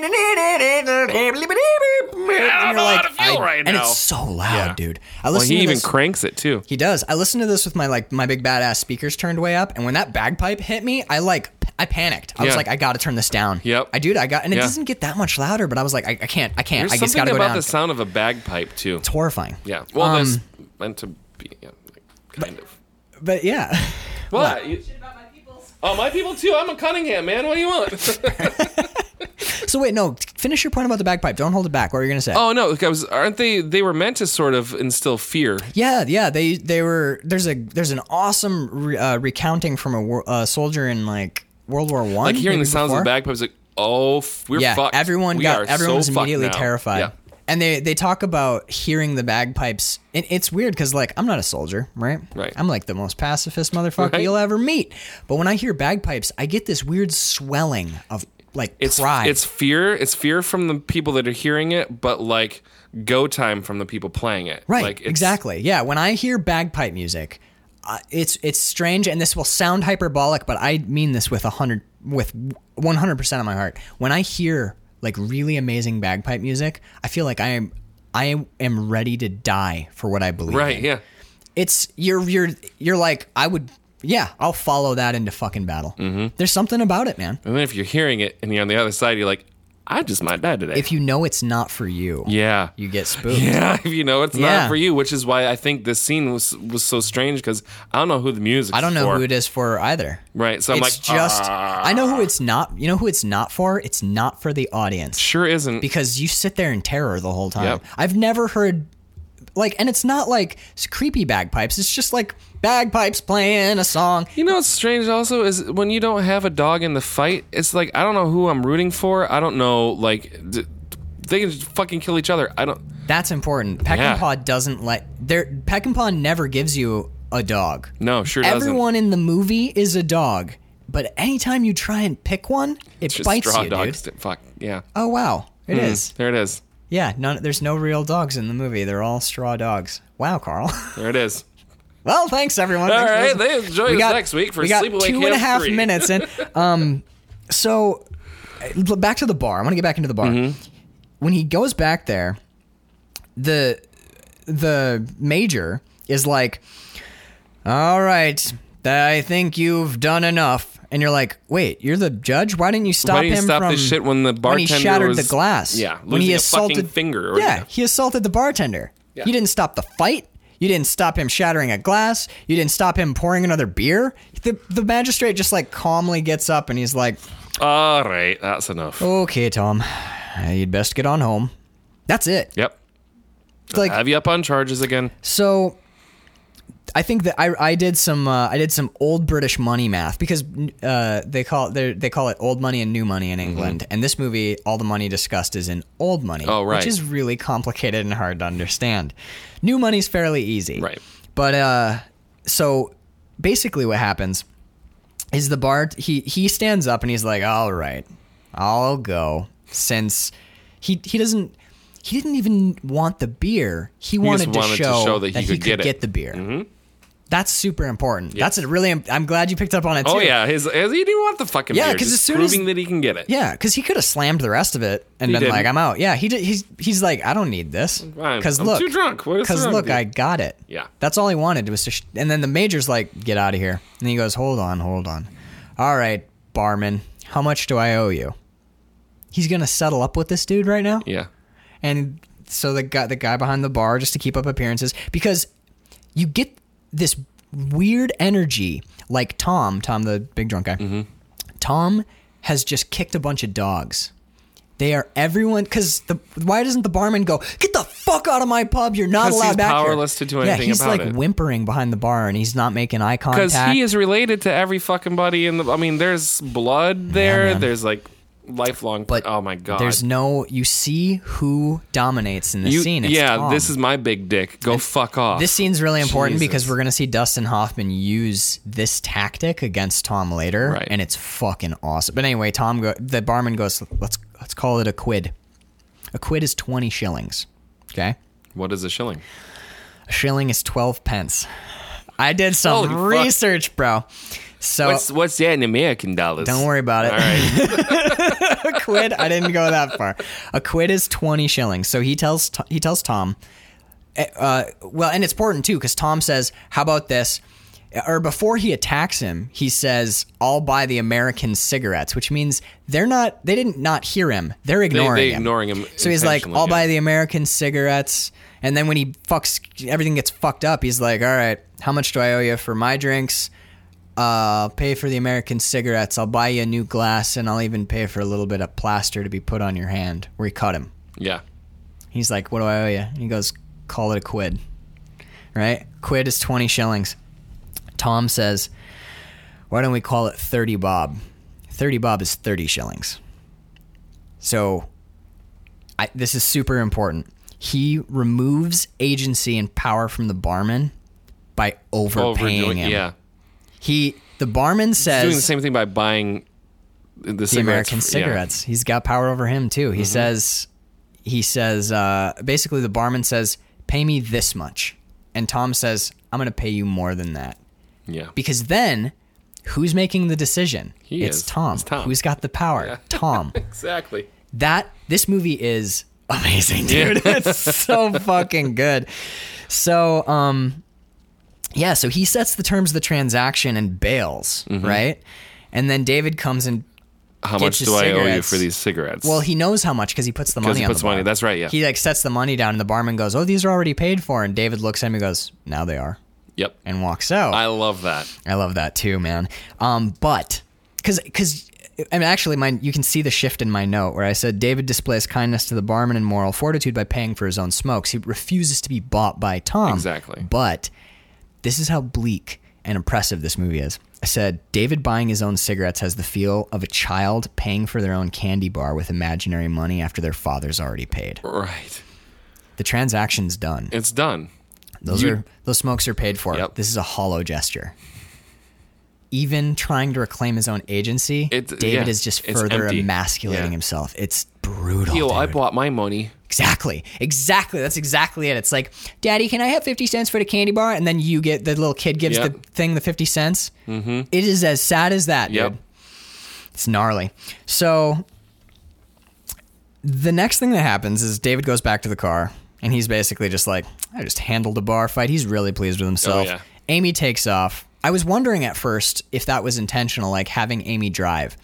And this, here we go, problematic territory. Here we go. Okay. I don't know about you, but I'm married, and I do most of the driving. I'm hoping to be married in about a year. Yeah, I don't know. Carl, are you married? Not yet, no. But no, yeah, I do know about you. You're going to be married, but you've been in a long-term relationship. I have been married in the past. Yes. In my marriage, I do most of the driving, and that's actually usually Bird will be like, do you want to drive? And it's just a thing. I do most of the driving. It's because I'm lazy. Bird is lazy, but I do most of the driving. I know that in my parents' marriage, which I obviously grew up watching, my dad did most of the driving. Yeah, my dad as well. Okay. Now, has this been your experience personally as well, that you do most of the driving? Well, it's because she doesn't have a car right now. We would share the driving. She hates driving my Suburban because she's terrified of it. Right. Okay. Because the steering's all fucked up. It's a 97, but it's only because only because you're she's disqualified. I'm for disqualified having a because No, but I'm just. yeah. But I mean, I don't know what we would probably share it. When she had a car, Yeah. sometimes she would drive us down to Big Rapids. Sometimes I would drive us. So it was actually sort of a shared thing. Okay, so I will also say, and maybe this is just my family, because my example so far has been With me and my parents. ex-wife, I drove all the time, almost exclusively. My brother, he used to drive. When I lived with him, I noticed that my brother used to drive in his girlfriend's car. He would drive him and his girlfriend around. Yeah. Like, yeah, when he was with Bridget. Sorry, I keep shouting to someone that no one else can hear. But yeah, Bridget used to all the time toss him the keys, and Sam would drive. So this, just purely observationally, I'm not making any generalizations about men and women, but purely observationally, a lot of times men seem to do the driving in relationships. Given how focused on men and women's dynamics this movie is, right. I'm wondering if it's intentional that Amy drives the car, because Dustin Hoffman Given can't. everything else, absolutely intentional. Yeah, so Dustin Hoffman, later on, he tries to get in the wrong side of the car because they're in England. Oh, right. Steering The wrong wheel's on the side. right, wrong other side, and he goes, other side, sir. That's right. And that's Calling Sir and Mr. that. Yeah. Oh, dude, It's like... that's such a good touch that the guys always call him Mr. Sumner or Sir. Mm-hmm. There's always this surface deference. Yeah. It's, dude, the incredible performances, the incredibly thoughtful way that these characters are constructed, calling him Sir on the surface. But it's like... Yeah. Yeah. Even calling him Sir is like a display of dominance in a weird, fucked up way. No, it really is. Yeah.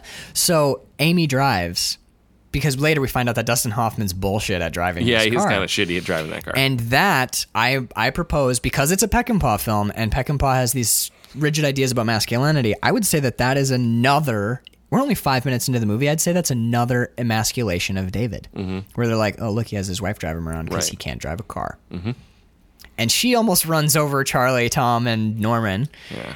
And David, the hits keep coming. You could go through this movie line by line, because David goes, "What was that about? You almost just," but he's genuine concern. Yeah, you almost just ran over these 3 guys. dudes. Yeah. What the fuck? And she doesn't give him an answer. She goes, and just keeps driving. Yeah, she's just laughing. He's like, "Would you please explain to me why you almost just ran 3 people over?" And she's like, "I'm not even gonna." She doesn't even acknowledge that. Yeah. Acknowledge that he spoke. And and you see that, like, in the first 5 minutes, we have a very clear image of David. We know who the men of these village are and how they act. Yep. And we know, I think it's important. I think my note on it is later, but the Major and David are aligned because they're both intellectual men. They're men of learning. Yeah. They're men of law. They're men of strict moral fiber. And both of them are completely impotent for the entire film. Yeah. The major. You get the sense that Tom leaves not because the major made him leave, but because Tom. He was just done. He had his fun. Yeah, the major didn't. He's like, kick him I've out. made my point. It's fine.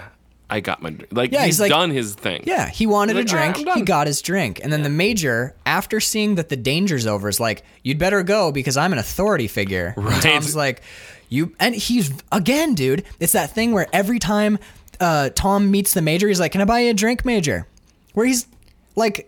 It's that laughing like middle finger salute where he turns yeah. and he's like, "All right, Major, you run me off. I'll leave now, sir." It's just such a fucking spitting on his shoes, and you get the sense that the Major's like, "Called me, sir. See, there you go." Yeah, oblivious to the fact that he's actually just giving him the Boy Scout What a salute. And like, hateful fucking- movie, Yeah.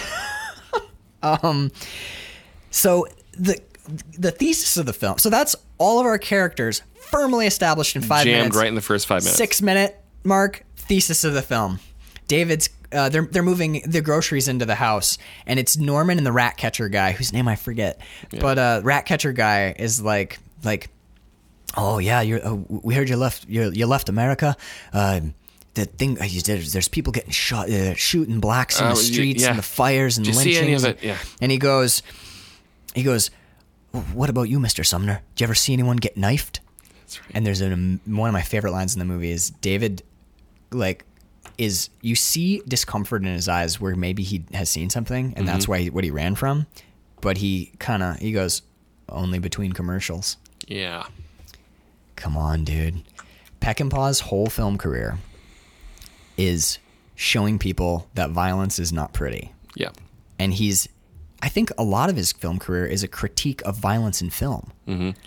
We haven't watched it for the show yet, but The Wild Bunch is very much like, Yeah. the violence is real in these Westerns. Like, there is real. Right. He's like, when you shoot people, and also you don't just shoot heroes and villains. Like I've seen the end scene of The Wild Bunch, or big clips of it in these documentaries we watched. They're shooting women. They shoot children a bunch of times, and they're like, There's collateral damage. He's like, when people die, it's ugly as fuck, and it will upset you. So I think it's interesting that David basically he says "Have you ever seen anyone get knifed? Only between commercials. Yeah. Violence on television, dude. Like, there's your thesis right there. Blam. It's just between commercials. But I think that there's so much little subtle, beautiful stuff. David, when he goes inside the house, waves them a peace sign. And I missed that. I didn't pick that He waves up. with two fingers. He's just like, "I'll catch you guys later." So, but we know in America, and this is Vietnam era. Yeah. So that's a peace sign. He waves them a peace sign. They wave it back to him, and as soon as the door closes, they flip their hands backwards because two fingers reversed is the UK middle finger. Yep. That's why you don't say 2 pints of beer. Right. Yeah, we'll do dry glazer. Dry glaze. I thought that was really interesting that peace and hostility is the same. Mirror. It's they're mirror images of each other. It's the same symbol in the UK. And there's a moment in one of the interviews where Dustin Hoffman is talking about how he wanted to add all this. Dustin Hoffman's like, "I wanted to add like a lot of nuance, and I thought I could bring out this thing about David or that thing about David, and you bring all this subtlety into it." But I put as much in as I could, but it was Sam, and Sam. All Sam cared about was making Sam's movie. Where it seems like. And Dustin Hoffman again is very. That's one example. Like but kind of standoffish about No. but more. That one clip that I just said was the only like critique of Peckinpah. Okay, he seems I to gotcha. really respect the man and like thought it was really interesting working with him. Blah blah blah. But that criticism kind of rings false to me because I can't imagine that this level of subtlety and nuance and like minute symbolism is accidental. And I can't imagine that it's all the work of just the actors and Sam Peckinpah's shooting an action flick in England. Right, no. No, there's a reason that Peckinpah's films stand up. This movie doesn't happen if that's the case. Like, no, definitely not. You get like you get a weird fucking like Boondock Saints or something. or yeah, you get Death Wish. Yeah, set in you get Cornwall. Death Wish. Yeah, exactly. So I do have some fun notes before all of the heart went out of me, and I wrote down, now that's how you do a scotch and soda. Oh, with my when he God, that pours made the me scotch- want to get one. Well, dude, and it's, yeah, nowadays it's like, here's a glass with ice, a tiny amount of scotch, soda to the Right. top. Dustin Hoffman's like, here's 2 scotch neats, Loved it. scotch and soda. I was like, yeah, shit, yeah, bro. And how badly do you want to get an actual soda spritzer. I was shopping online my the second. God, well, that's dude. not true. I was basically like staring at the ceiling with Right. Did you notice the return of our old friend which one? on the bar cart? Johnny Walker Red. Yeah, fucking A. Actually, I wrote down the contents of their bar cart in one of my notes. They have on their bar cart Canadian Club, Johnny Walker Red, and Smirnoff. I was not able to identify the other bottle, but I think it's a rum of some kind. Probably rum.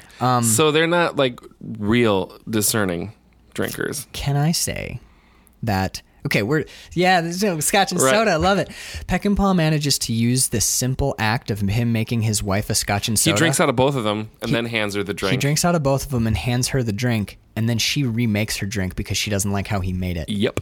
Dude, I was like, fuck. there's dialogue happening, right? Yep. That's not connected to that at all. This is what we would call in the industry business. Yes. Right? This is your business. So it's like, oh, I'm going to tie a tie while I Right. deliver my I'm monologue. going to make a drink. I'm going to make you a drink, or I'm going to flip through the television. Right. It's business for the actors. The business matters. reinforces Fuck, dude. the dynamic between When husband he and took wife. the sip out of both of them and handed it to her, I was like, oh, wow, Yeah. that's saying some shit. Yeah. And then she sips it and goes, that's not right. And then makes a new drink. Yeah. I was like, so Dude. much just happened it's in that you could miss it too. yeah. Oh, you could You easily miss it. You could just 'cause listen to you what just they're listen to saying. but dude, it is so right there to like. Now, I wrote down a couple other things because that's not the only thing that happens No, in this 15 seconds of footage. He takes a drink out of both, asserts his dominance. She remakes his drink, asserts her dominance. While he's making the drinks, she's calling for the cat, right? Mm-hmm. Now, this is important because this is where explicitly Amy is aligned with an animal, Yeah. the cat. She says, David goes, I hate that cat. That cat never comes when I call. And Amy goes, do I? And he goes, you'd better. Yeah. But that's a little playful at that point, isn't it? Okay, here's what I wrote down. I wrote down, actually, I wrote it down for a different note. It's when Amy goes in. Okay, David's a mathematician. He has a blackboard. Yeah. She mocks him for his blackboard the whole time. She hates that blackboard. It's full of equations because he's writing a book on It's astral. also the reason why he's not spending time with her. So it's a very real thing that she connects yeah, with. it's a physical representation of his neglect. Exactly. So he has Fucking hates it. So he has equations all over it, and she fucks with that board pretty frequently throughout She's this film. changing This is pluses to minuses. This is the first thing. Amy erases a plus and changes it to a minus. And I wrote down, dude, even that tiny thing. Like she could have, if it was a minus, it would have been easier to shoot because she could have just made it a plus.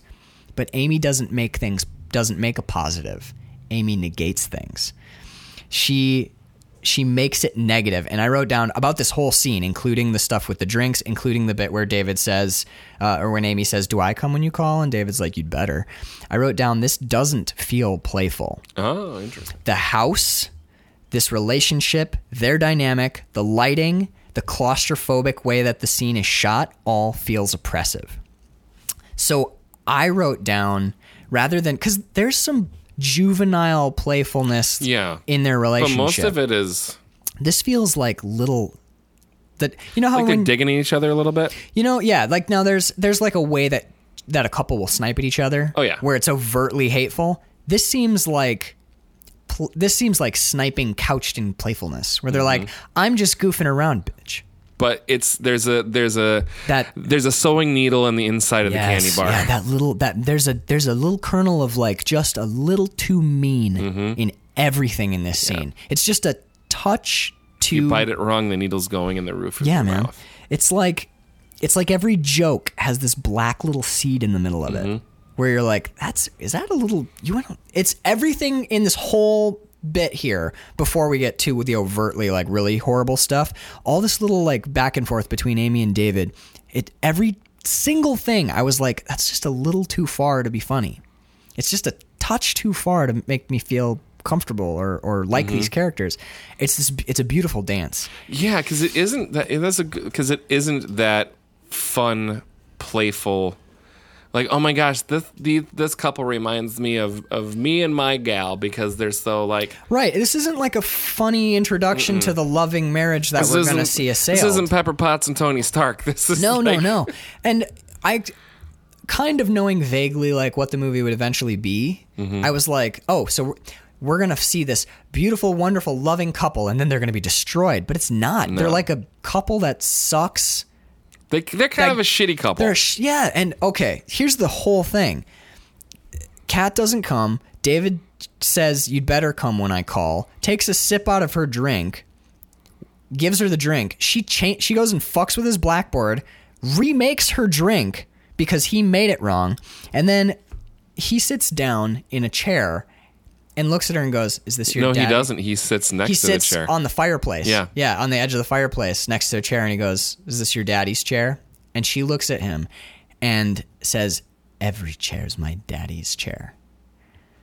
And the way that Susan George delivers that line, there's not one hint of playfulness in it. No, she's saying, none of this is yours. Yeah, she cuts. This is all my daddy's. That one line cuts Dustin Hoffman's balls completely Yep. off. Dustin Hoffman is like, Put his balls in a jar. yeah, he's utterly impotent, powerless, worthless. She has literally crushed him like a bug with one line. They've gone through this like weird mean back and forth where you're like, is this supposed to be playful? Right. Why does it feel shitty? Right, yeah. And then all of a sudden, because it's not malice, but it's like, it's superiority. It's like later they play chess. It's like she just saw checkmate and she goes, every chair's my daddy's chair. Right. Drop the mic, walk away. Yeah. You're done. There's a pervasive sense through this movie that because Amy is from here. This is her home. This is her home. This is literally her father's home. It is her father's home. Yeah, Homestead, this is her house. Yeah. Like she grew up in this fucking house. exactly, and like these are her friends. Mm-hmm. And there's a really strong sense through the whole movie that Amy's history, her past, is more important to her than Dustin Hoffman. Yeah. But she's still like Frequently. She's still desiring his company and his time though in a weird Sometimes, sort of way. but in it's other times it feels more like she's just trying. I don't know. It's such a weird. It's like he's a possession, kind of like a pet. Yeah. Like when she wants to hang out with him, it's because she wants to And like then she play. gets playful and like childish and all of that. Yeah. It's amazing. Yeah, I've been watching it too. Yep. When we hit like an hour 55, we'll call her or move on to the next one. But yeah. So then we get like a bit. The next bit is when they're at. Oh wait, we skipped over something. When they get home from town. Mm-hmm. I think I have. Oh, because the one guy stole her panties. Is that happens right away, right? Yeah, that's right off the bat because right the off rat the bat. catcher comes out of the house. They have rats in the house and he's been setting traps. But when they pull up, this is important. The first time they pull up to the house, they nose up to the house. Okay, I'm going to use this as evidence later, so I need to establish it now. They nose up to the house so that the garage, the men on top of the garage looking down, they see the hood of the car and the windshield. So when you get out of the car, the door blocks you getting out. Okay, that's the first way that she pulls up to the house. It's important because a little bit later, she's going to pull up to the house in a different way. Yeah. So the next thing we see is they're in his office, and she clumps down in a chair in front of the blackboard and puts her feet up on the chalk rail. Yeah, the chalk rail. And he looks at her like Doesn't say anything. He looks at her like, and his eyes are like, "You better get your fucking feet off my chalk rail." Right. So she does, but she lays back. And this, if you look look at stuff, this is a still from the movie that shows up everywhere. And I think there's a reason why. She's lounging back in the chair. It has armrests, and she has one foot on the ground, and her other leg is splayed over the arm. Yeah. So basically, she's lounging back with her legs spread wide, and she's trying to draw him away from his work. Mm-hmm. This is Susan George. This is Amy, not Susan George. Right. Amy. This is Amy. Actually, this is more in line with Susan George's performance, where she wanted it to be what she did rather than what she was wearing or how she looked or having her breasts This is up. her acting out the right. Yeah, this is very like, so hey, big boy. That's what she's doing here. So you're gonna keep doing that math, or come over here? And yeah, exactly. So he takes a bite of gum, or he pops a stick of gum in his mouth and tosses her the stick of gum. which she takes a bite out of. Another one. We had a Just note on this fucking before. Biting off. Yeah, I said, shit, Amy takes bites out of gum too, because this happened in Sleepaway Camp 2, which is a Patreon exclusive episode. But like, dude, people don't bite out of your gum. Just take pop the that. fucking thing. Yeah, it's not that big. Pieces aren't that big. No. Just chew your gum like a normal person. Don't be an Amy. I did sort of dwell on that for a little bit too. Yeah. Yeah, kind of caught me up. I was like, did I miss anything while I was ruminating about how she takes bites out of gum? But it's really interesting where there's a moment where Dustin Hoffman goes, "You act like you're 14." And she goes, yeah, we got to talk about it. I know. And she goes, I just hate this fucking dialogue. and she goes, "I am." And he goes, "You want to try for 10?" And she starts, It's like smacking her gum. starts chewing with her mouth open, because she really truly is incredibly juvenile in the scene. Yeah.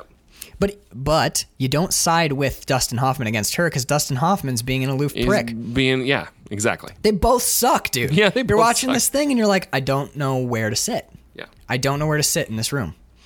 And he's like, and she's like, I'm chewing on her gum. And it's really irritating. And Dustin Hoffman goes, "You want to go for 8? I'm just crazy for 8-year-olds." And you're like, But then she goes, and then she gets more playful and childish, and that's when he's like, "All right, now I'm turned on." yeah, pretty much. Fuck you. It is pretty much, yeah.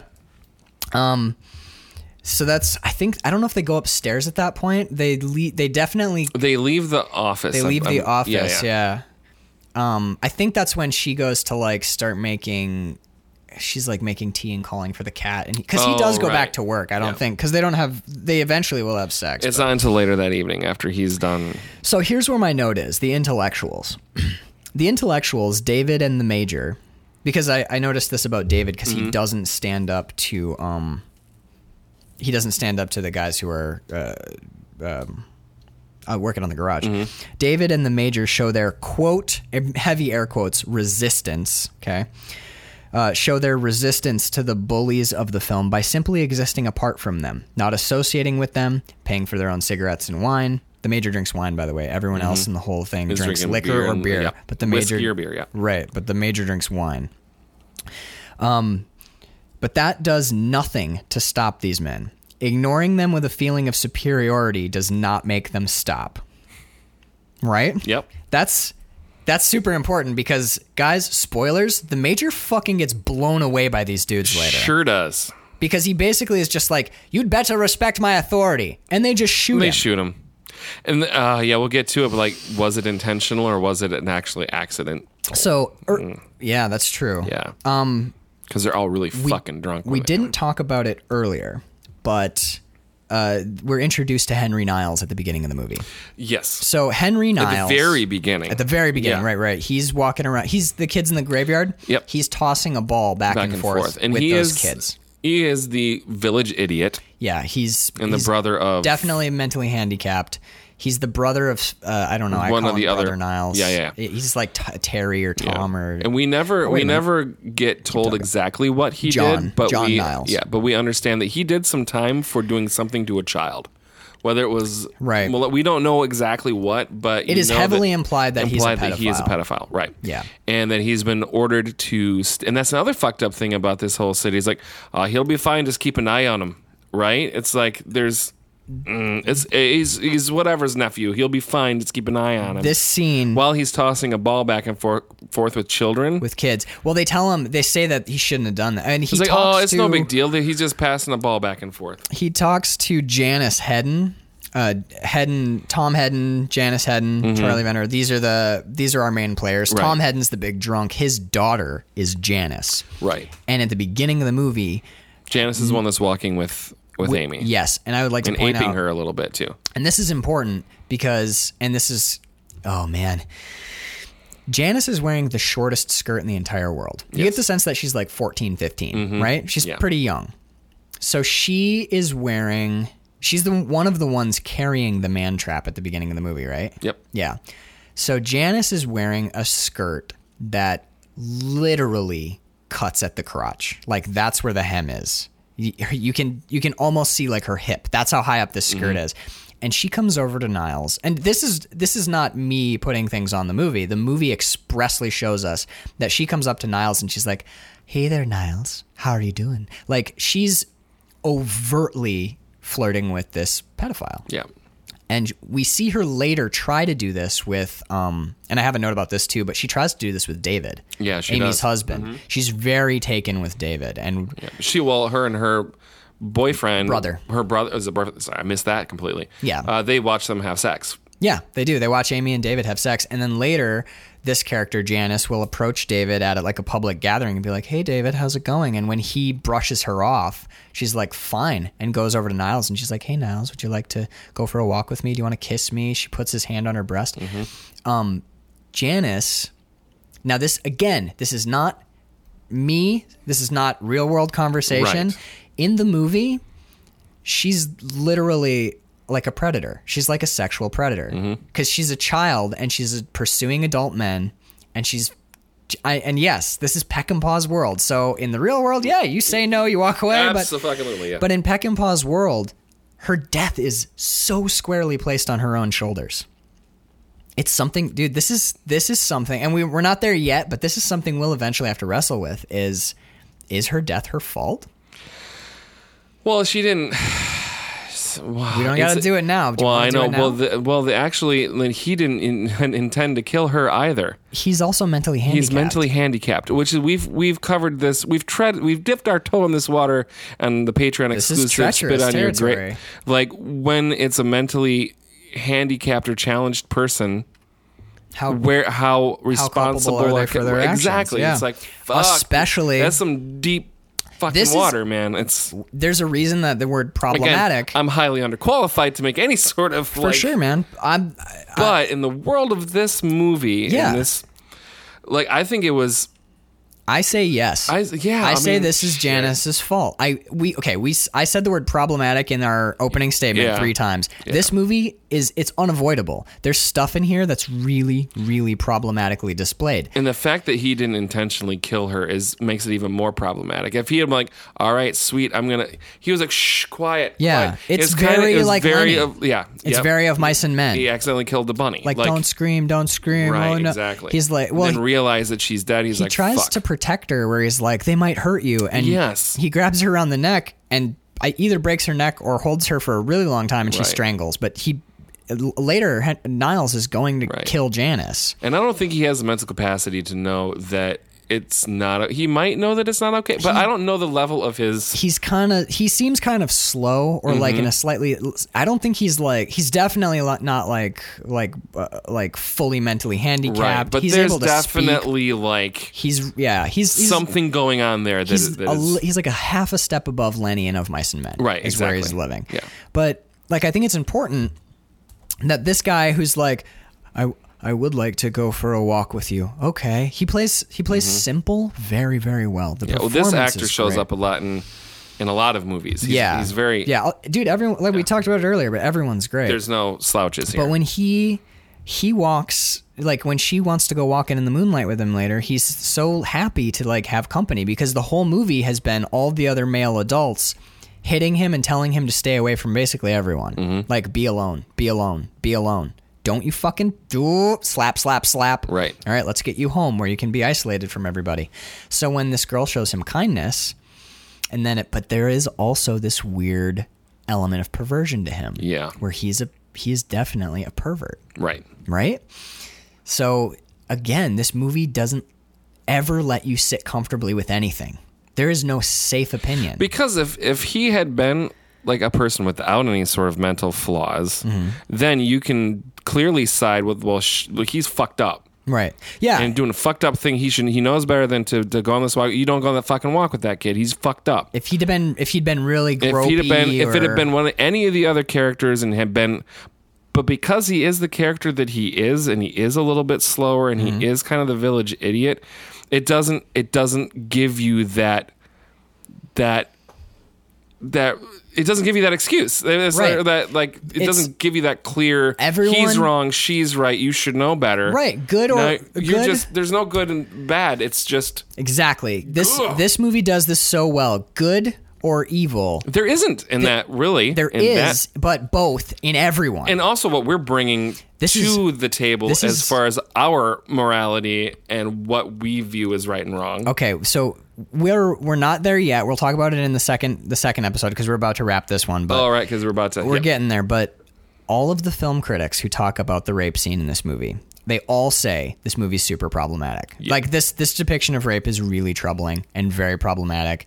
And we're going to discuss it, and we're going to get in some really icky waters. But the other thing that they we haven't even gotten into the we haven't icky even water gotten yet. We've gotten into some heavy shit, but we're Yeah. not in anything. We haven't even gotten ankle deep in this shit yet, dude. know. But another thing all those film critics say is one of the things that makes the rape so hard to watch, aside from its problematic portrayal of rape, is that all of the people in it behave like real people the whole time. Like I talked about at the beginning, where it's There's not no twirling mustache, or there's no.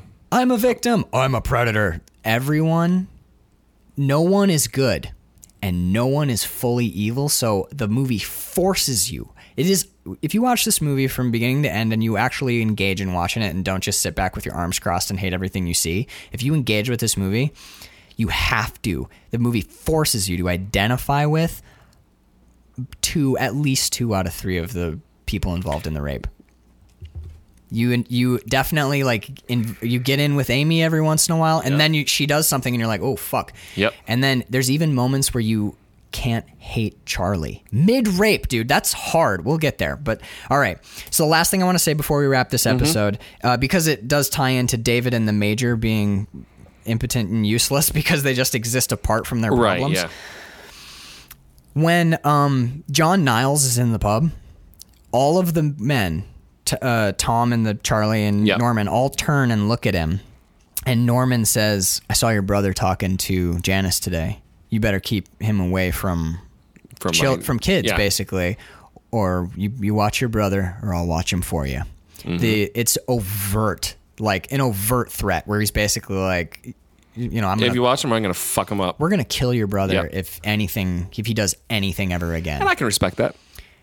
Now, I think it's important to note, though, that they're telling John Niles that if he doesn't watch his brother, they're going to do it for him right in front of the magistrate, who does nothing at all. Nothing. Zero. He doesn't do shit. He just sits there like, that seems reasonable. Right. Yeah. Dude, that's the law in this town. Yeah. Oh, that's brutal. David and the Major. Okay, so we're wrapping part 1 right now. We've decided we're not going to do any jokes. We're going to just shout out our patrons and get on out. So we're a listener-supported podcast. If you are interested in dives this deep into waters this murky, you can head over to patreon.com/Max Peterson.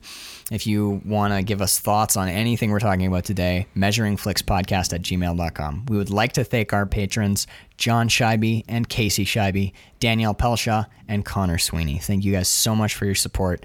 It allows us to do stuff like this. Absolutely. So tune on in, or I think I'm going to post them all at once. Yeah, that's fair enough. Yeah, so it's going to be a big, long conversation, so just roll on through to part 2. Thank you guys so much for listening, and hang on, we'll get there.